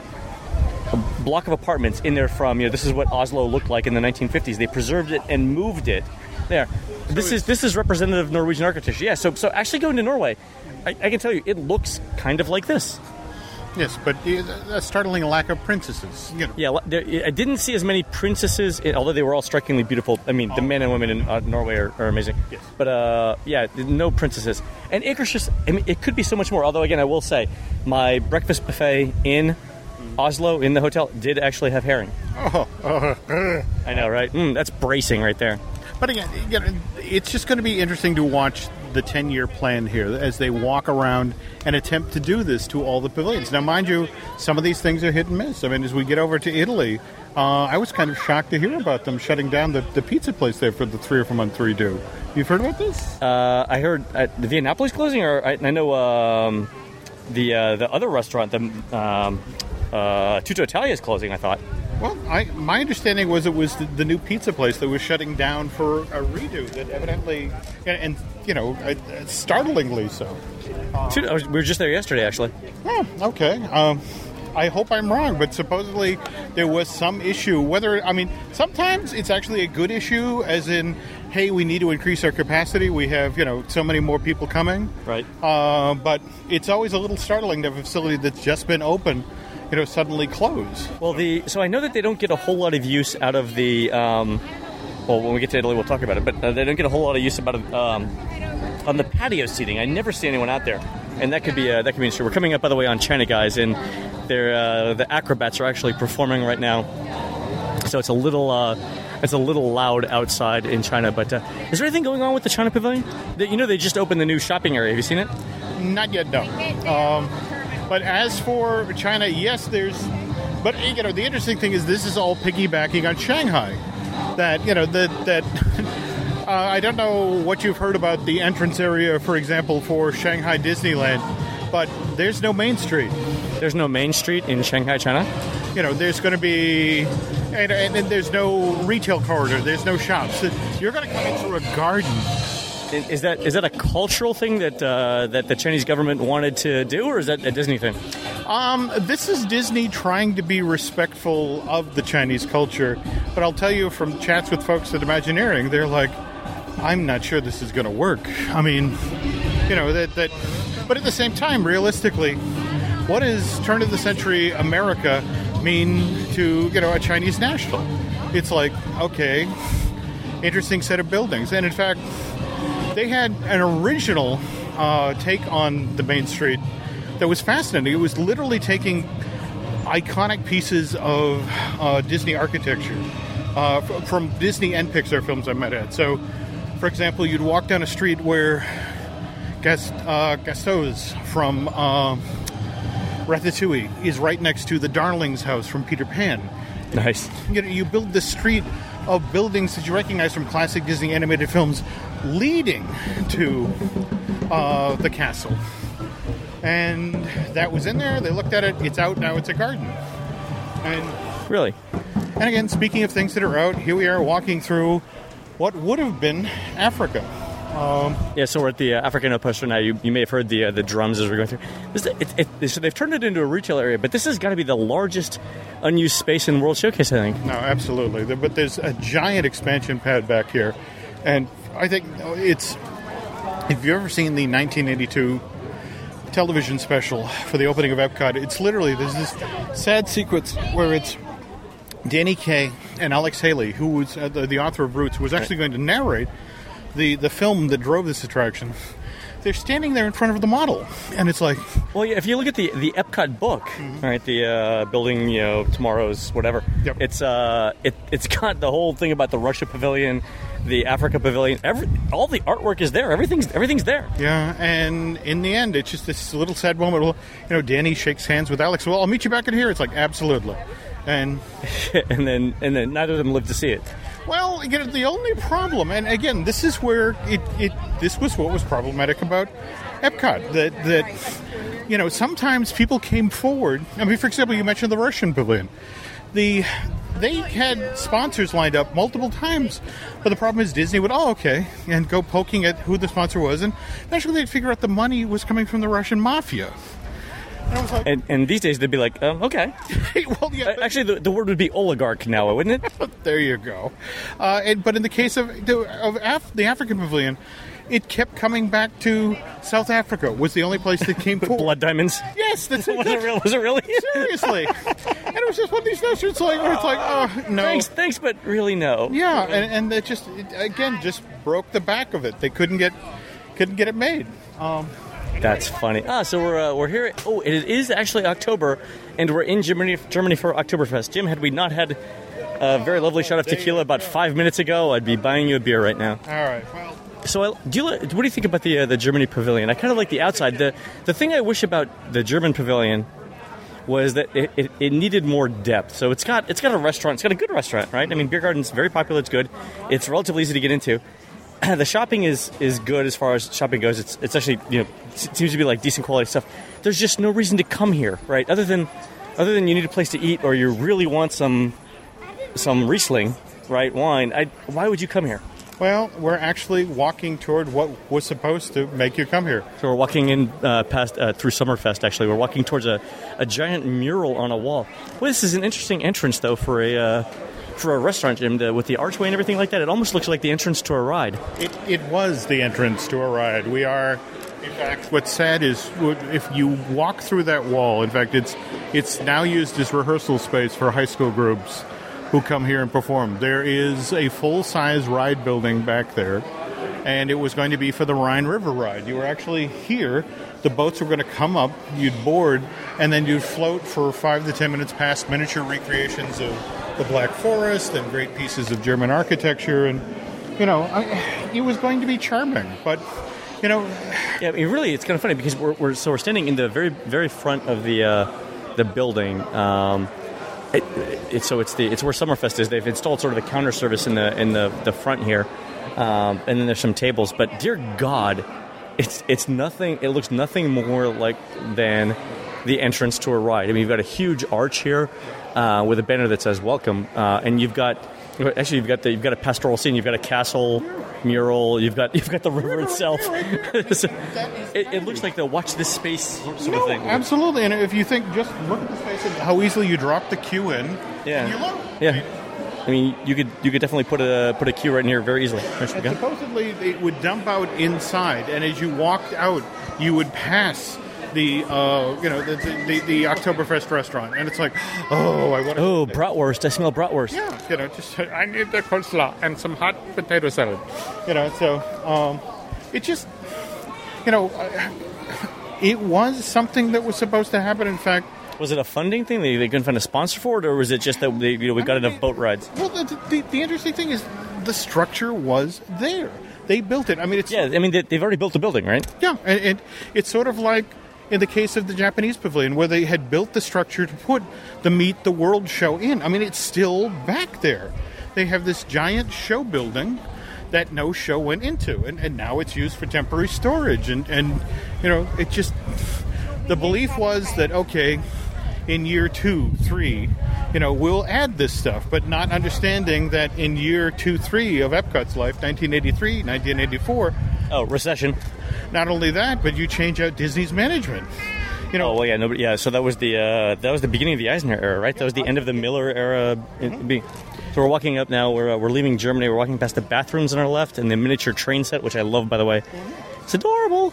But yeah, so much was going to happen, and just ultimately, again, Eisner came in, and you have to understand one of the reasons Eisner came in is Disney stock took a severe hit after Epcot opened, because it was like now suddenly the financial community was actually paying attention to what Epcot's attendance was, because this was this $800 million project.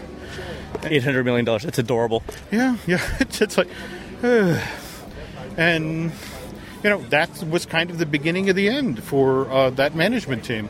Now, mind you, Card Walker set up Ron Miller, and Ron Miller got a lot of stuff going. I mean, whether, from the Disney Channel to, Touchstone. I mean, the first Disney adult films, but just didn't get enough time. So that's amazing. So we're coming up on Italy right now. We're passing the gelato and espresso stand. We're coming up on the replica of the St. Mark's Square, the Basilica, and you've got the juggler out. That's very good. So interesting thing. So I was in Italy earlier this year, and I was in Vicenza. So it's halfway between Milan and Venice, in the Veneto. Lovely thing, and it's actually got a square that I swear to God looks almost exactly like this. Obviously, it's much larger, but it's got sort of this building. It's got this campanile, this bell tower right here, and then it's got shops like this. The only thing that would be different, the real Italy has far more gelato and shoe stores than Epcot does. I mean, really, it's like the entire business of Italy, as far as I could tell, is selling ice cream, shoes, and leather goods. Well, maybe someone at Disney can make a nice shoe-shaped ice cream bar. Well, if they honestly, if they put a shoe store in here and they sold gelato outside, it would be Italy as far as I'm concerned. Wow. Okay. It was lovely. It was lovely. Yeah. So anything going on with the Italy Pavilion? Not so much, but well, they've got the 2 restaurants around it. So they've got Via Napoli that just opened. We ate lunch there yesterday. It was fabulous. They are like any other restaurant, or excuse me, any other country in Epcot. They are looking to increase the amount of character interaction. In Italy, really? And, well, they're looking to actually do, in fact, it's kind of bit them in the butt. They were working with Julie Taymor to do a live stage version of Pinocchio, and they're actually going to bring those interpretations of the characters here. But Julie kind of went dark. And then Julie kind of went to go work on Spider-Man, and I think we all know how that ended. So I don't know if that's actually going to happen, but it's interesting you've stopped here between America and Italy, because you'll notice there's a large chunk of space here. Yeah, there is actually. So between Italy and the United States Pavilion. This actually was going to be out behind the American Pavilion. There were plans based on how well Epcot did during its opening years to build, it just boggles the mind to hear this, a second lagoon.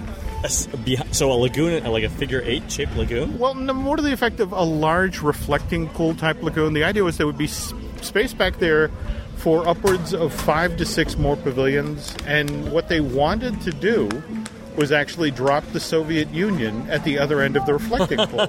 So you have, America across from its, and united, I think it was the Freedom Pool, or they were discussing something to that effect. That's classic. Yeah, but the interesting thing is that was, of course, before they built, Buena Vista Street, or Buena Vista Avenue, whatever they call it out there, and more to the point, the Caribbean. In fact, where the Caribbean Hotel is sitting right now is pretty much where the Soviet Pavilion would have been sitting. Oh my God, that's amazing. But at the same time, I mean, there are huge pieces, expansion pads, and you just don't see them because of the ornamentation. I mean, for example, when they were going to do the Swiss Pavilion, it was going to, obviously because Switzerland stands between Germany and Italy, it was going to be dropped there with the Matterhorn out behind all of these places. That's hysterical. Yeah. No, it's... you have to understand that there was a time that Epcot, they hoped to have 32 countries in here. Wow. And they've almost tripled what they have now. Well, for opening day, they only had 8. That's right. All right, let's depart Italy and head to the often misnamed United States Pavilion. I swear to God, Jim, it's not called the American Adventure. That's the name of the attraction that's on the inside. Mm-hmm. The outside is the United States Pavilion. Okay. Oh, we're good. No, it's kind of a fascinating attraction in that they tried to come up with a way to make this work. One version, it was a flume ride where you were going by figures, from American folklore. Well, Daniel Boone, Davy Crockett, Paul Bunyan. Paul Bunyan? Seriously. But again, with a blaring, this land is your land, this land is my land, and then from there, finally, after the third try, and they actually brought in a Hollywood filmmaker, as an outside contractor, and I've been trying for upwards of 10 years to get the name of the guy who turned in the really lousy version. Of American Adventure? Yep. And finally, Randy Bright was like, well, look, let me try. And he's the one who came up with the show. He's the one who came up with the whole war wagon concept of film helmets and AA figures and all that. And it works. Now, mind you, because, of course, they had to get a sponsor. Okay, so sorry, Jim. I want to pause your story for a second. So it's Food and Wine, right? So you expect to see people walking around with alcohol. This dude just walked by us with a beer in each hand and then a frozen slushy alcoholic drink grabbed in his mouth. He's holding onto it by his teeth. I love Food and Wine, Jim. I love Food and Wine. Well, that's American ingenuity at its finest. That's what it is right there. That's what made this country great. So, anyway, again, he comes up with a concept. The rest, as they say, is history. But again, it's only what they could get American Express and Coca-Cola to agree to. A fine company, by the way, American Express. Yes. But, just the whole notion of, okay, we're going to touch on slavery, we're going to touch on World War II. And speaking of which, we're coming up on the Japanese pavilion, and they actually had built So it's interesting that the United States Pavilion is between Italy and Japan, two countries that we fought in World War II. We kind of put Morocco there, right? And Germany, right? So it's Germany. It's like the Axis powers right between the United States. But we're all friends now. That's true. We're all friends, right? Anyway, it was actually World War II that defeated, in a weird sort of way, the Meet the World attraction coming into Japan. I mean, they built the structure. But the word began to get out that when the show was installed, for Tokyo Disneyland. And now, mind you, have to understand, what's weird about this story is Tokyo Disneyland opens in 1983. Right. Okay. And so, obviously, Meet the World was going to be a Phase 2 attraction. It was going to show, open as the park got more popular. But as people began to go over and visit Tokyo Disneyland, and they get to the moment in the story of the history of Japan where World War II is going to occur. So they're in the sort of the middle part of the 20th century. And the theater goes black. There's a thunderous crash. And basically the narration says, and then something bad happened. And then it's almost like ... And then, but we learned from those times, and we became the nation we are now. And it's like, wait a minute. In the state that is filled with World War II retirees, you're going to put in an attraction that goes ... and then something bad happens. And it was like, that's it. No sale. I mean, it was just like, no, we can't do that. And Disney then couldn't go to its partners at Oriental Land Company go, oh, by the way, we're going to change the attraction that you spent all that money on and put it in a World War II scene. That would have been offensive to them. So here we are. Wow, that's amazing. So what we got, though, from a Japan Pavilion actually is pretty spectacular. It's one of the best, I think, executed pavilions for one without a ride. So this is, I think, if you contrast what Japan has with what Germany has, neither pavilion has a ride. I think Japan is much more interesting. Number one, it's got a huge retail space, the former Mitsukoshi department store here on the ground floor. Up above, you've got two different restaurants. You've got Tokyo Dining and the grill. But farther back, though, they've used the space farther back now. They've got a sort of a food retail thing where you can do sake samples. And then to the right, they always do some sort of Japanese art. It could be, cartoons or animation. One time it was tin toys, sports, and now it's been for a couple of years now. It's been spirited animals, but it's an interesting display because it's a nice little walkthrough too. But at the same time, you see this gateway. This was how you were supposed to enter. You go through these double doors, and in fact, you can actually see the giant set of doors that were going to be Meet. Oh yeah, so we're actually walking farther into the Japan Pavilion. We're coming up on the.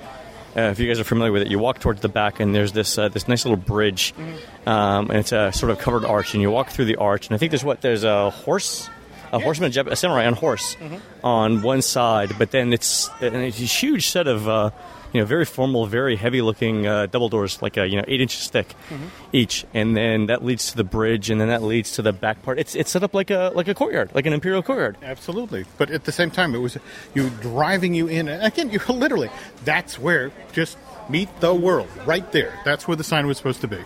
And you just wow, that's impressive.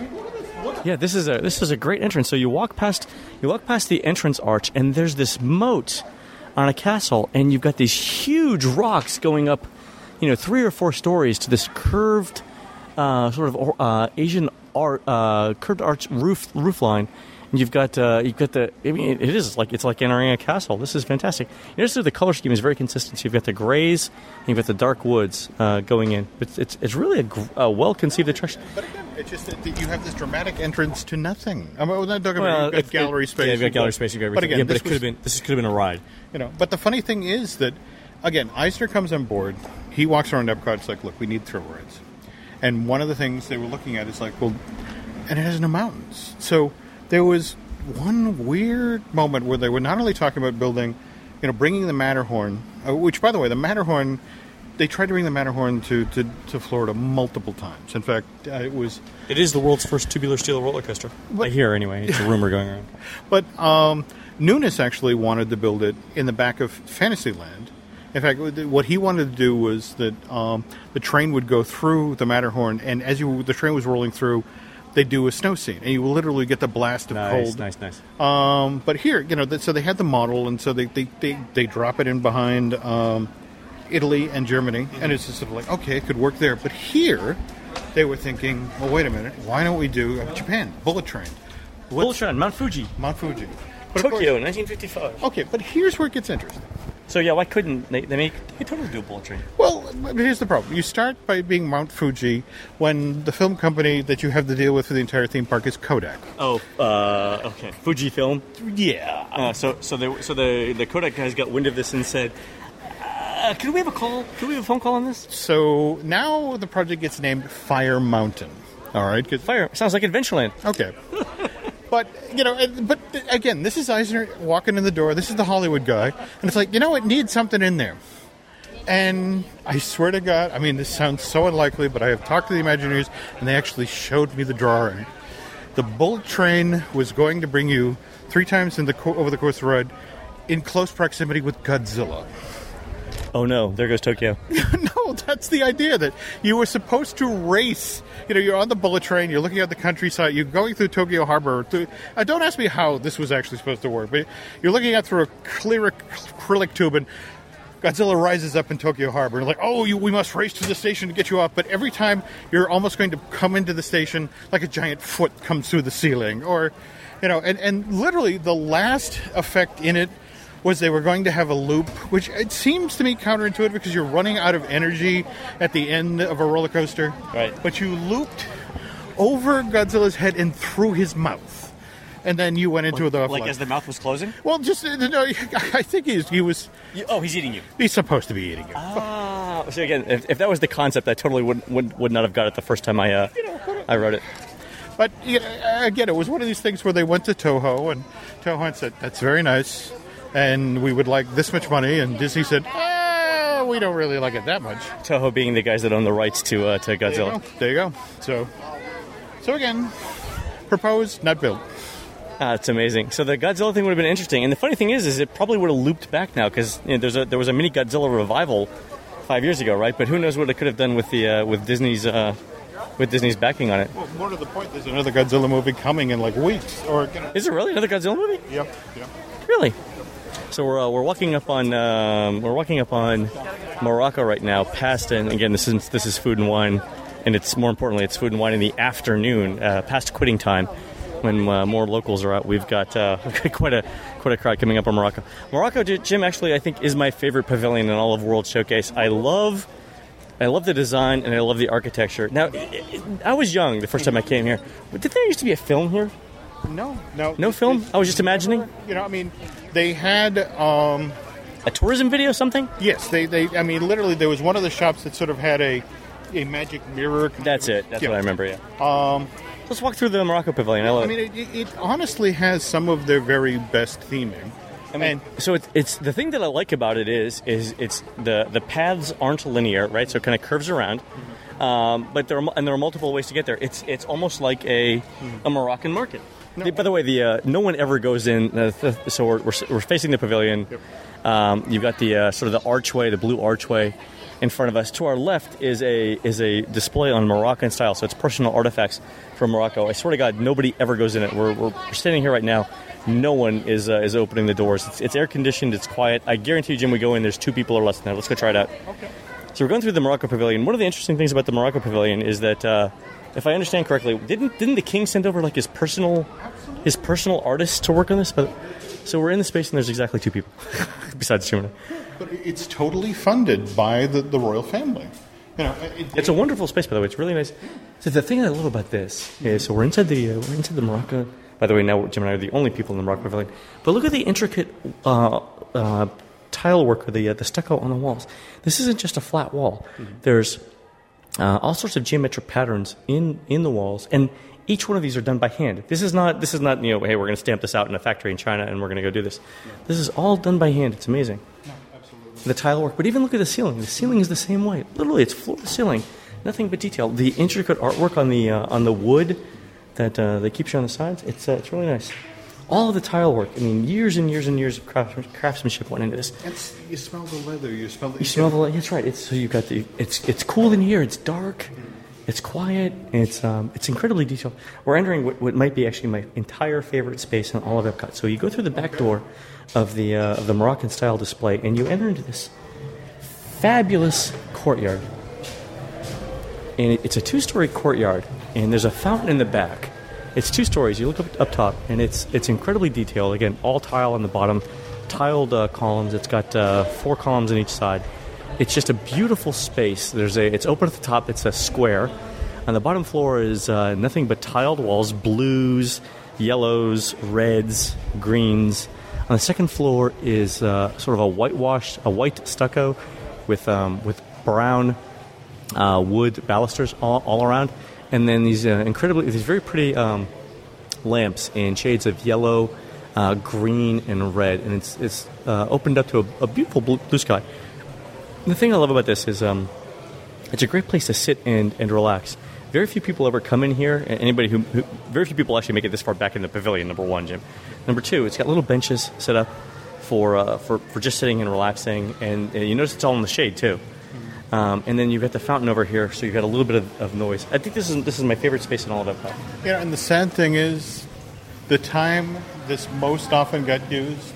Do you remember when Hulk Hogan and Chris Lemmon were shooting that action series here? This was... They did that on Seven Seas Lagoon in Bay Lake. Well, but you remember, they fought terrorists.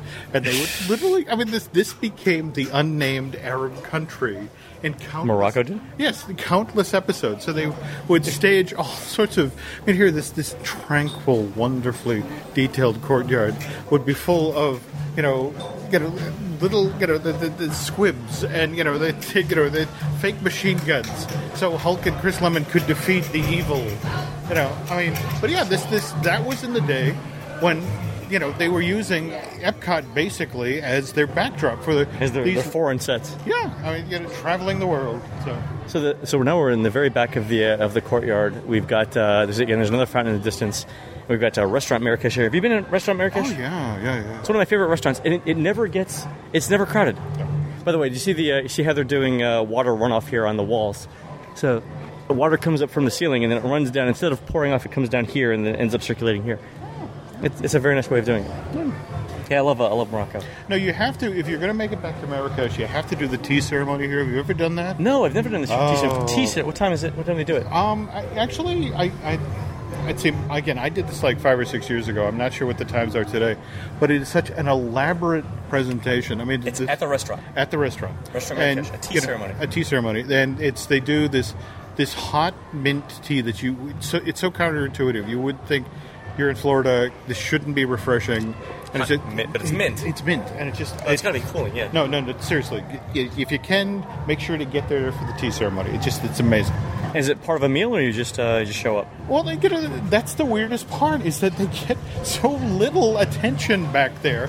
It's true. It's like, hi, we're here for the tea ceremony. Oh, okay. So it's funny, because Morocco is, number one, Morocco is the restaurant where I take people who... aren't sure whether they're going to like ethnic food. Number one, because you can always get in last minute.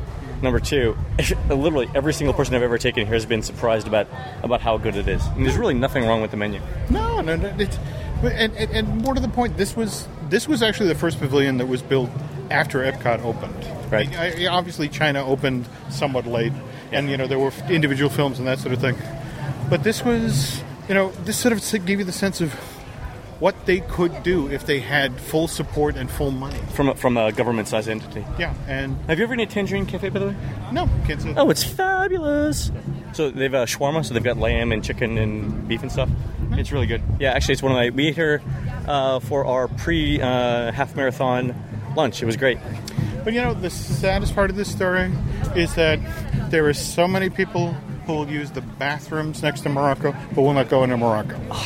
Yeah, the bathrooms are pretty popular, but it's amazing because it's a wonderful attraction. Hey, between here and France, there's actually enough space for a small pavilion, like a Luxembourg.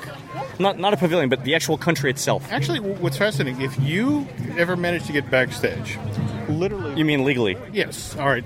Between France and Morocco, every single one of the food things that were the little individual food carts that were walking by here, the Portugal, whatever... That's where they live the rest of the year. Yeah. So they walk us back there before the marathon and the half marathon. Mm-hmm. So it's funny because you can actually, you're walking back there. It's like 4:00 in the morning. Mm-hmm. They're walking you back to the race start for the half marathon. So you're going backstage at Epcot, and you're walking past the food and wine booths, but they're just shuttered. They're all there, and you can see the names on them. So you can see Belgium and and Canada and stuff like that. But there's nothing there. It's really weird. It is. But it's just at the same time. I mean, again, I'm just a fan of how the machine that is a theme park works. Yep, and that's where they store them. They don't store them in a warehouse. They store them outside. Yep, and I think they just touch up the paint every year. No, that's it. That's it exactly. Just dress them up, set them out. They're there for the 6 weeks, and they sit and wait for the next season of shows. Sure. So we're walking away to France right now. So we're passing back the crepes stand, and then there's a champagne stand.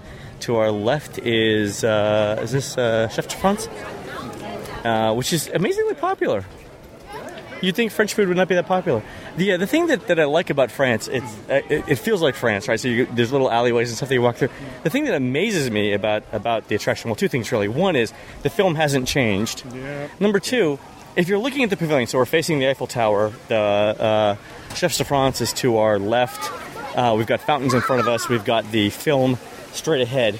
There's a pretty big distance between us where we're at and the right. It's a garden, and then there's a huge space back over here that really isn't used for anything. If you go past the Parfumerie, there's really nothing over there. And you wonder, like, was that... Hey, let's walk this way. We'll walk and talk. So we're walking up the street. We've got, again, we're walking, Chefs is on our left. Impressions de France Theater is in front of us. We've got the perfume place to our right. But Jim, I want to show you this over here.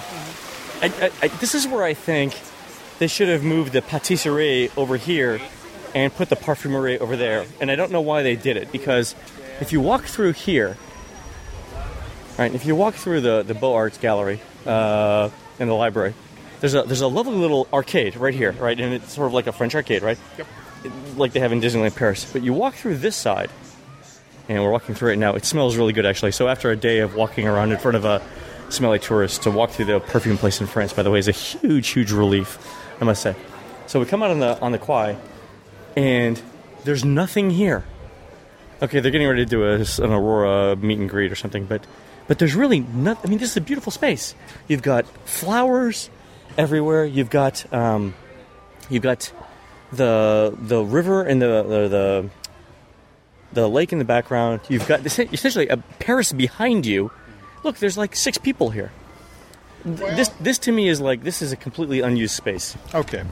There was at one time a plan for a crazy cabs through the streets of Paris ride. I mean, a kind of a Mr. Toad's wild ride. The wild ride to Mr. Toad? Yeah, as opposed to... the wild ride to Monsieur Toad. Sorry, there we go. As opposed to and I'm not doing the frog leg jokes. It'd actually be... Sorry, I'm doing 3 iterations of this joke. It's the ride wild to Monsieur Toad. There we go. But they just recognize. In fact, that's. I remember talking with Gary Goddard about this, and they were, after a while, it was like they were doing every pavilion, and it's like, you got to be kidding me! It's another movie. We need rides. We need rides. Yeah. And so they wanted to do, just figure it'll be fun. We'll just do a silly version of Paris, and the car will rock back and forth, and and in the end, they did the proposal. They had the artwork. They just couldn't find a sponsor, and more to the point, a lot of the people they approached, like the car companies. So let's go to Peugeot, and it's like, it's like, they were offended, Saab, everybody they went to, and really, that's funny because I've seen the theme park attractions that Peugeot sponsors. Mm-hmm. They could do better. So they've actually got this. They've actually got this ride in Alton Towers. Mm-hmm. It's Peugeot Mini Drivers or something, whatever it's called. Mm-hmm. But it's the lowest capacity theme park attraction I've ever seen in my life. Mm-hmm. There's no way it can get 60 people per hour. 60 people per hour through. If you could go out and give people massages faster than that. Oy. Yeah. So Peugeot could have done better. So I think they said no to the wrong company here. Mm-hmm. But again, so many of these Epcot pavilions were supposed to have a phase 2. I mean, for example, we're going to be crossing the bridge shortly. And we're going over this. This bridge, is this the one that was inspired by the Pont des Arts? That's right. Okay. But for England alone, there was the English Music Hall. There was the River Thames attraction. There was even the Christmas Carol ride-through. All of them designed. Go, keep talking. And, that one literally, you were going to go buy show scenes out of Christmas Carol, whether it was the Ghost of Christmas Present. Just think of the souvenirs. And actually, Germany has a little bit of a Christmas place, but they totally could have done that. Wasn't the postcard invented in the Christmas card was invented in Great Britain, right? I do believe so. But in the end, it opened. Epcot did okay, but not the sort of attendance levels that Disney had promised, and that was kind of the beginning of the end for that iteration of the Disney company's management team. That's sad. That was when the green mailers begin. Right. That's the beginning of the end and the entrance of Eisner. So here's the funny thing, Jim. So we just walked through, German sausage. We walked through pasta in Italy.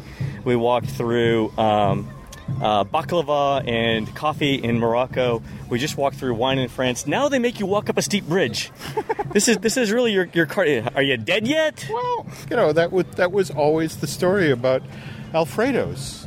That in Italy. Yeah, I mean. So fettuccine Alfredo is like 27 or 2,800 calories, right? Most of it bad fat. Literally, people go in and eat the giant bowl of fettuccine carbonara and start to walk around the world show and literally they'd make it. In fact, my understanding is they literally begin to put the defibrillators, just sort of like either side of Italy. It's like, okay, so they typically make it as far as Japan, And so we're gonna put so if we need to run electrical lines for the defibrillators, it's going to be Japan. That's awesome. That's beautiful. All right, so we're going to walk through the English Garden here. Jim, as far as I'm concerned, nothing says a walk through a trip to the English countryside, except for meeting a man named Trevor. Hello, Trevor. Oh, Doctor Who? Actually, Timekeeper, but okay, good one. There we go. So we're walking through the back of the UK pavilion right now, which has England, I think, is an old country. It's 300, 400, 500 years old. Just kidding. Don't want to get any letters. But it's got examples of every piece of English architecture here. It's also got a nice little hedge maze, which is pretty popular in English amusement parks, by the way. And the backspace here is lovely. Number one, it's quiet. There's only like 3 people here. Number 2, it's shaded, and they've got benches. But here, right in front of us, in fact, you can see a little bit of the International Village. Yeah, so we're actually walking towards the back of the UK. We're facing out towards the landscape, and behind us is what used to be the Millennium Village. Remember, back in 2000, there was a big Epcot was the host park for the Millennium Celebration. We're looking back towards the structure that hosted the Millennium Village stuff. That was, by the way, if ever there was something that was designed while people were on drugs, Millennium Village. Absolutely. Do you remember the Israel ride? Oh. So it was a ride through biblical times, and I swear to God, so this is actually the first conversation you and I ever had where I knew that we would like each other. Jim and I are talking about the Millennium Village ride, and we're recounting our experience going through the Israel ride. So you got on board a ride, and it was like a motion simulator, but it didn't have a roof, so you were looking at a film projection. And you met, was it Moses? Oh, yeah. You met Moses, and he was taking you through history. And I was telling Jim this, and we both said at almost exactly the same time, like literally 30 seconds into the film, didn't you think you were in a Mel Brooks film? Like at any minute you were waiting for the 10,000-year-old man to come out, right? I'm 30 seconds into this thinking, this is either incredibly bad or it's going to be the best Mel Brooks thing ever. And Mel never showed. And he never showed. I'm like, oh, that sucks. So. It could, but literally, if he would have showed up at the end, it would have been brilliant parody. Speaking of Mel, and we'll get to this at some point at the studio, but remind me to talk to you at some point about Hotel Mel, where literally the Tower of Terror was going to be basically in celebration of Young Frankenstein. Actually, I got Craig McNair Wilson, who worked with Mel on this thing, said it was the greatest gig in the world. We were never going to make the attraction, but Mel would come over every Friday to the Disney studio, and we worked for like a half hour, and then he'd go on the patio at the Disney, the studio commissary, and he would proceed to tell us show business stories. It was the greatest time of my life. Just great stories. So. All right, we're coming up on a World Showcase players here. I think we're going to have to walk around them to get to the UK. Okay. But there's your first iteration of Streetmosphere. That's right, it was, wasn't it? Yeah. Let's walk through the sports shop here. Yeah, the SAC Theater created these, was so successful. In fact, again, that's Craig McNair Wilson, who worked with them and helped develop these shows. And he, in turn, went off to do all of the Streetmosphere for Disney Hollywood Studios, or then Disney MGM. Yeah, the Streetmosphere characters are actually very, very good. I like them quite a bit. So they're also using this. They're also using this store as part of Kim Possible, right? Because one of the interesting things about Kim Possible is you can actually go in the stores and do interactions. Yeah, I mean that's actually one of the things I love about that game, and in fact, it makes me a little concerned about trying to sort of retrofit that sort of next-gen adventure into the parks. I mean, for example, they play-tested and prototyped a National Treasures version for not the studios, mind you, but for the Magic Kingdom. Oh, it totally would have worked in the Magic Kingdom. Well, it was around Liberty Square, it was around Frontierland, but in the end, it was just sort of like this was kind of when Nicolas Cage was spinning in. And the worry was, I don't think we're doing National Treasure 3 now, though Bruckheimer insists they are. So, I mean, it's a good franchise. I mean, the first movie was great. Yep. But it's, so it's one of those things. Well, how many American conspiracies can we get into? Yeah, that's the thing. It starts to look like was it Dan Brown, you read the first what was the first one? Da Vinci Code. The Da Vinci Code. Yeah, first one you can cut it. The second one you're like, okay, I get the picture, right? You don't need to go on for 500 pages on it. And did you have a third one? He has a third one too, right? Yeah. That's in fact, isn't that Eve? Isn't that supposed to be coming out? I've read. I've read two. I think I literally have read them all. All I know is that both Tom Hanks and Ron Howard are like, we're good. Yeah, no, we're good. You know what? It was a magical time in my life. I will always remember our collaboration fondly. Thank you. Good night. That's funny. We're coming up on Canada right now. Yeah. I do love Canada. I've been in Canada many times. I just went to Vancouver this summer. It was a lot of fun. People what do they call people in Vancouver? Vancouverans? Lucky. So the people in Vancouver have to be the luckiest in the world. Number one, they've got the mountains. Number two, they've got the ocean. Number three, they've got free healthcare. And they've got Martin Short, actually. By the way, did you see Martin Short do the cameo on How I Met Your Mother? No. He's doing How I Met Your Mother now. It's hysterical. Cool. It's nice. Good for him. All right, you want to walk up? Sure. So we're walking up the Canada Pavilion right now. Maple syrup to your left. The funny thing is Circle Vision closed? Oh, looks like it's closed. Oh, enter right near Australia. Oh, so are they doing construction here? Yep. Jim, did this something used to be in this building? Oh, okay. So sorry, guys. Sorry. So I neglected to mention. So the hotel facade is completely wrapped right now in some sort of like construction wrapper. So it's the picture of the facade, but you can't actually see the building itself. And behind it is more construction stuff. Looks like they're doing something on the inside. Restaurant space? They wouldn't put up a wrapper that big unless there was something going on. No, absolutely. But again, remember what we were talking about in regard to what was going over at Mexico. That this is, sort of take an individual element, buff it out. They have not just, we're talking 2-3 years now for the Martin Short thing. Mm-hmm. They've redone that. They're looking to do some new entertainment offerings. But at the same time, it was what we were talking about earlier, that I'm always fascinated by these wraps that they throw around the buildings, because it's actually a guest recovery thing. That they found that people complained less about their photographs being ruined by construction. All right, if they just threw up a blue tarp, people would freak out. Yeah, but now to have something like this, which means that it's an approximation of what the building looked like, it means your shot still sort of kind of works. Yeah, if you're not looking really closely. If you're looking at the people in the picture and not the buildings, it kind of makes sense. Absolutely. And so what do you think is going here? So by the way, so we're looking at the back of the pavilion. To our left is the retail space with the giant totem poles in front of it. But then the main building itself, again, a huge wrapper. If they were just painting that, well, I guess they could be just painting it, but that seems like an awful lot of detail just to paint. To be honest, I haven't heard anything about this, but I will go dig and find out. Well, the interesting thing is, and I'll just mention this, there is no counter service restaurant in Canada.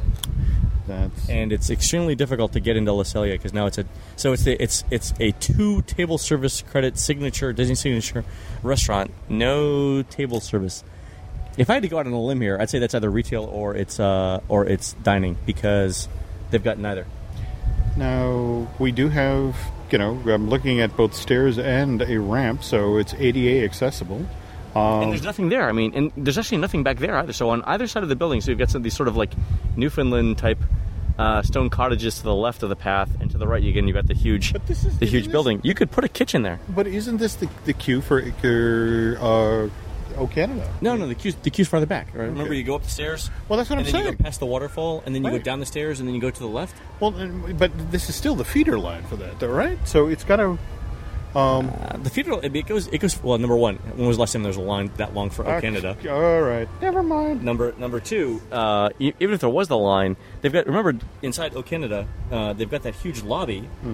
To hold some people. Then you could back out all the way. If you wanted to run the queue, you could run the queue towards the waterfalls.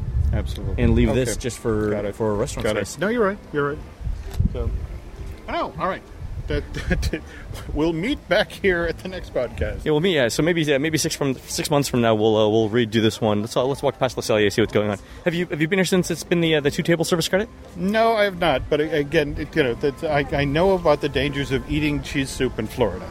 Yeah. It's lovely. I told you the story about me and cheese soup, right? No. So Pam Brandon writes the Disney cookbooks for Disney. She's one of the authors of the Disney cookbooks. So she's lovely. So I contacted Pam, and I said, "Hey, I love the cheddar cheese soup at Canada. Can you send me the recipe?" So she sends me the recipe, and now I'm a guy, right? The idea of proportion in dining doesn't do me any good. I should have been suspicious when the first ingredient on the list was a pound of bacon.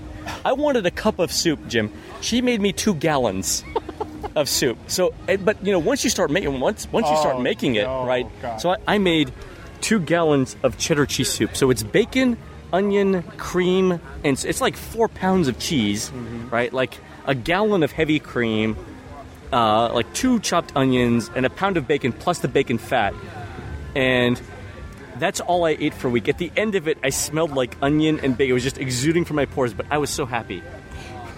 More to the point that it says something about your health regime that your heart valves did not close. That I didn't seize. That I didn't seize up. So we're looking over the Bouchard Gardens, the gardens thing. You get the little building in the back. That's actually sort of the cast member stuff for the pavilion. We're looking back towards the Rocky Mountains.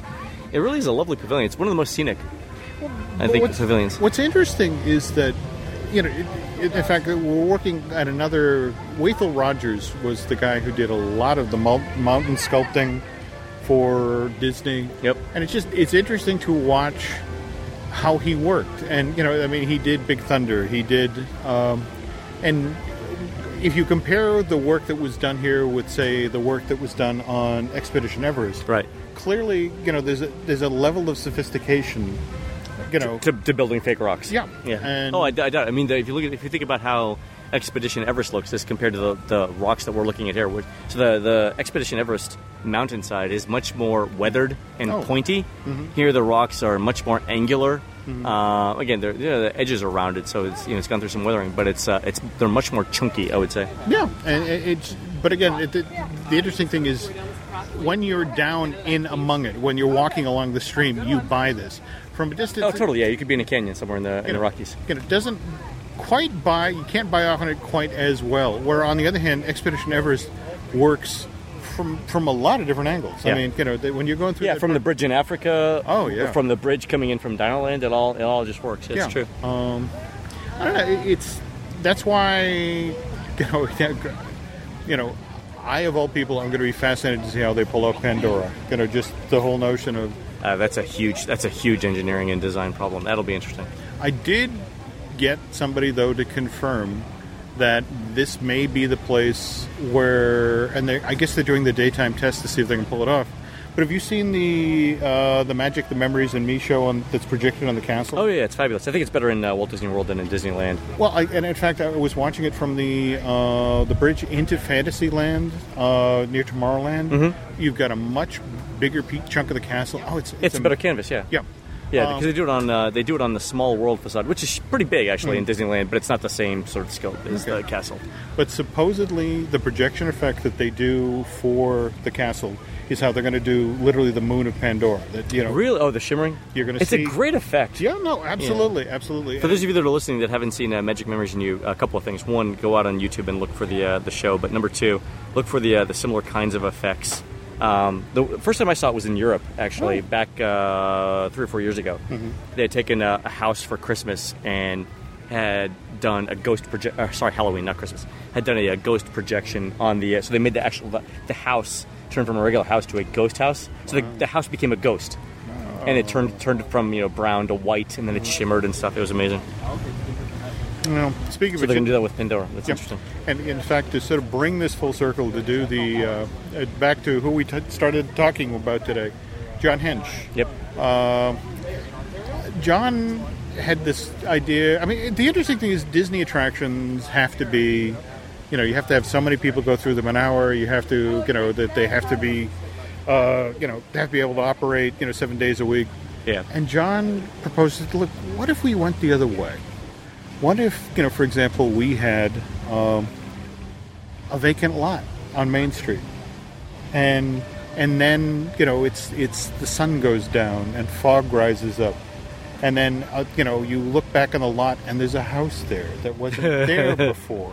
Nice. And just literally you enter the attraction through that. It's just the whole notion of doing attractions after dark, doing special shows. In fact, they did a full presentation. They did a mock-up of Pirates of the Caribbean. The interesting thing is, in the Pirates of the Caribbean building, the boats are actually kept inside the building, but they're in a track that's just behind the facade. Yep. Which means there's an entire loop that people don't go on. And so the idea was that when the sun went down, the attraction would close for about a half hour. They'd reset. So literally you now would float through these new scenes, and now you would just do these projected light effects where, you'd have your pirates, but now you'd project desiccated faces on them, and you'd then also send people through the back section and have entirely new show scenes. Nice. Great but again, idea. this is, the problem is, again, you've got to get thousands of people through an hour, and more to the point, people get disappointed if they can't get on their favorite attractions. Right. So, yeah, you can't limit it to 500 people a night or something like that. Absolutely. That's a shame. This is wonderful. All right, well, any final words on Epcot, Jim? I think we should definitely revisit this in 6 months or so. Oh, no, absolutely. No, Epcot is it's an ambitious park that, in the end, when you look at the craft of it, I mean, yes, Future World is a little too corporate, and yes, there aren't enough countries, but when you think about how many people come here, and particularly this time of night, when they're filtering in after work on a random Monday. Yeah, I mean, all the locals that turn out, or how many of the other parks, dump, out of. I mean, think about it. Animal Kingdom was closing at 5 today. Yep. All the people who are coming over here to eat and to enjoy this and to have a site, right by the water to watch Illuminations. I mean, this is how tens of thousands of people every night end their Walt Disney World vacation. And, it's true. It's not a bad way to go. It's the place that I end up every night. It is my favorite theme park, and I'm excited to see what might develop here. All right, well, for Jim Hill, this is Len Testa. Thanks very much for listening to the show. There are a couple of other episodes available for the Animal Kingdom, for the Magic Kingdom Resorts, and for the Magic Kingdom. We hope you guys listen to that. Thanks very much for listening, and we'll talk to you soon. Stupid Judy, stupid energy. This has been a production of Mouse World Radio.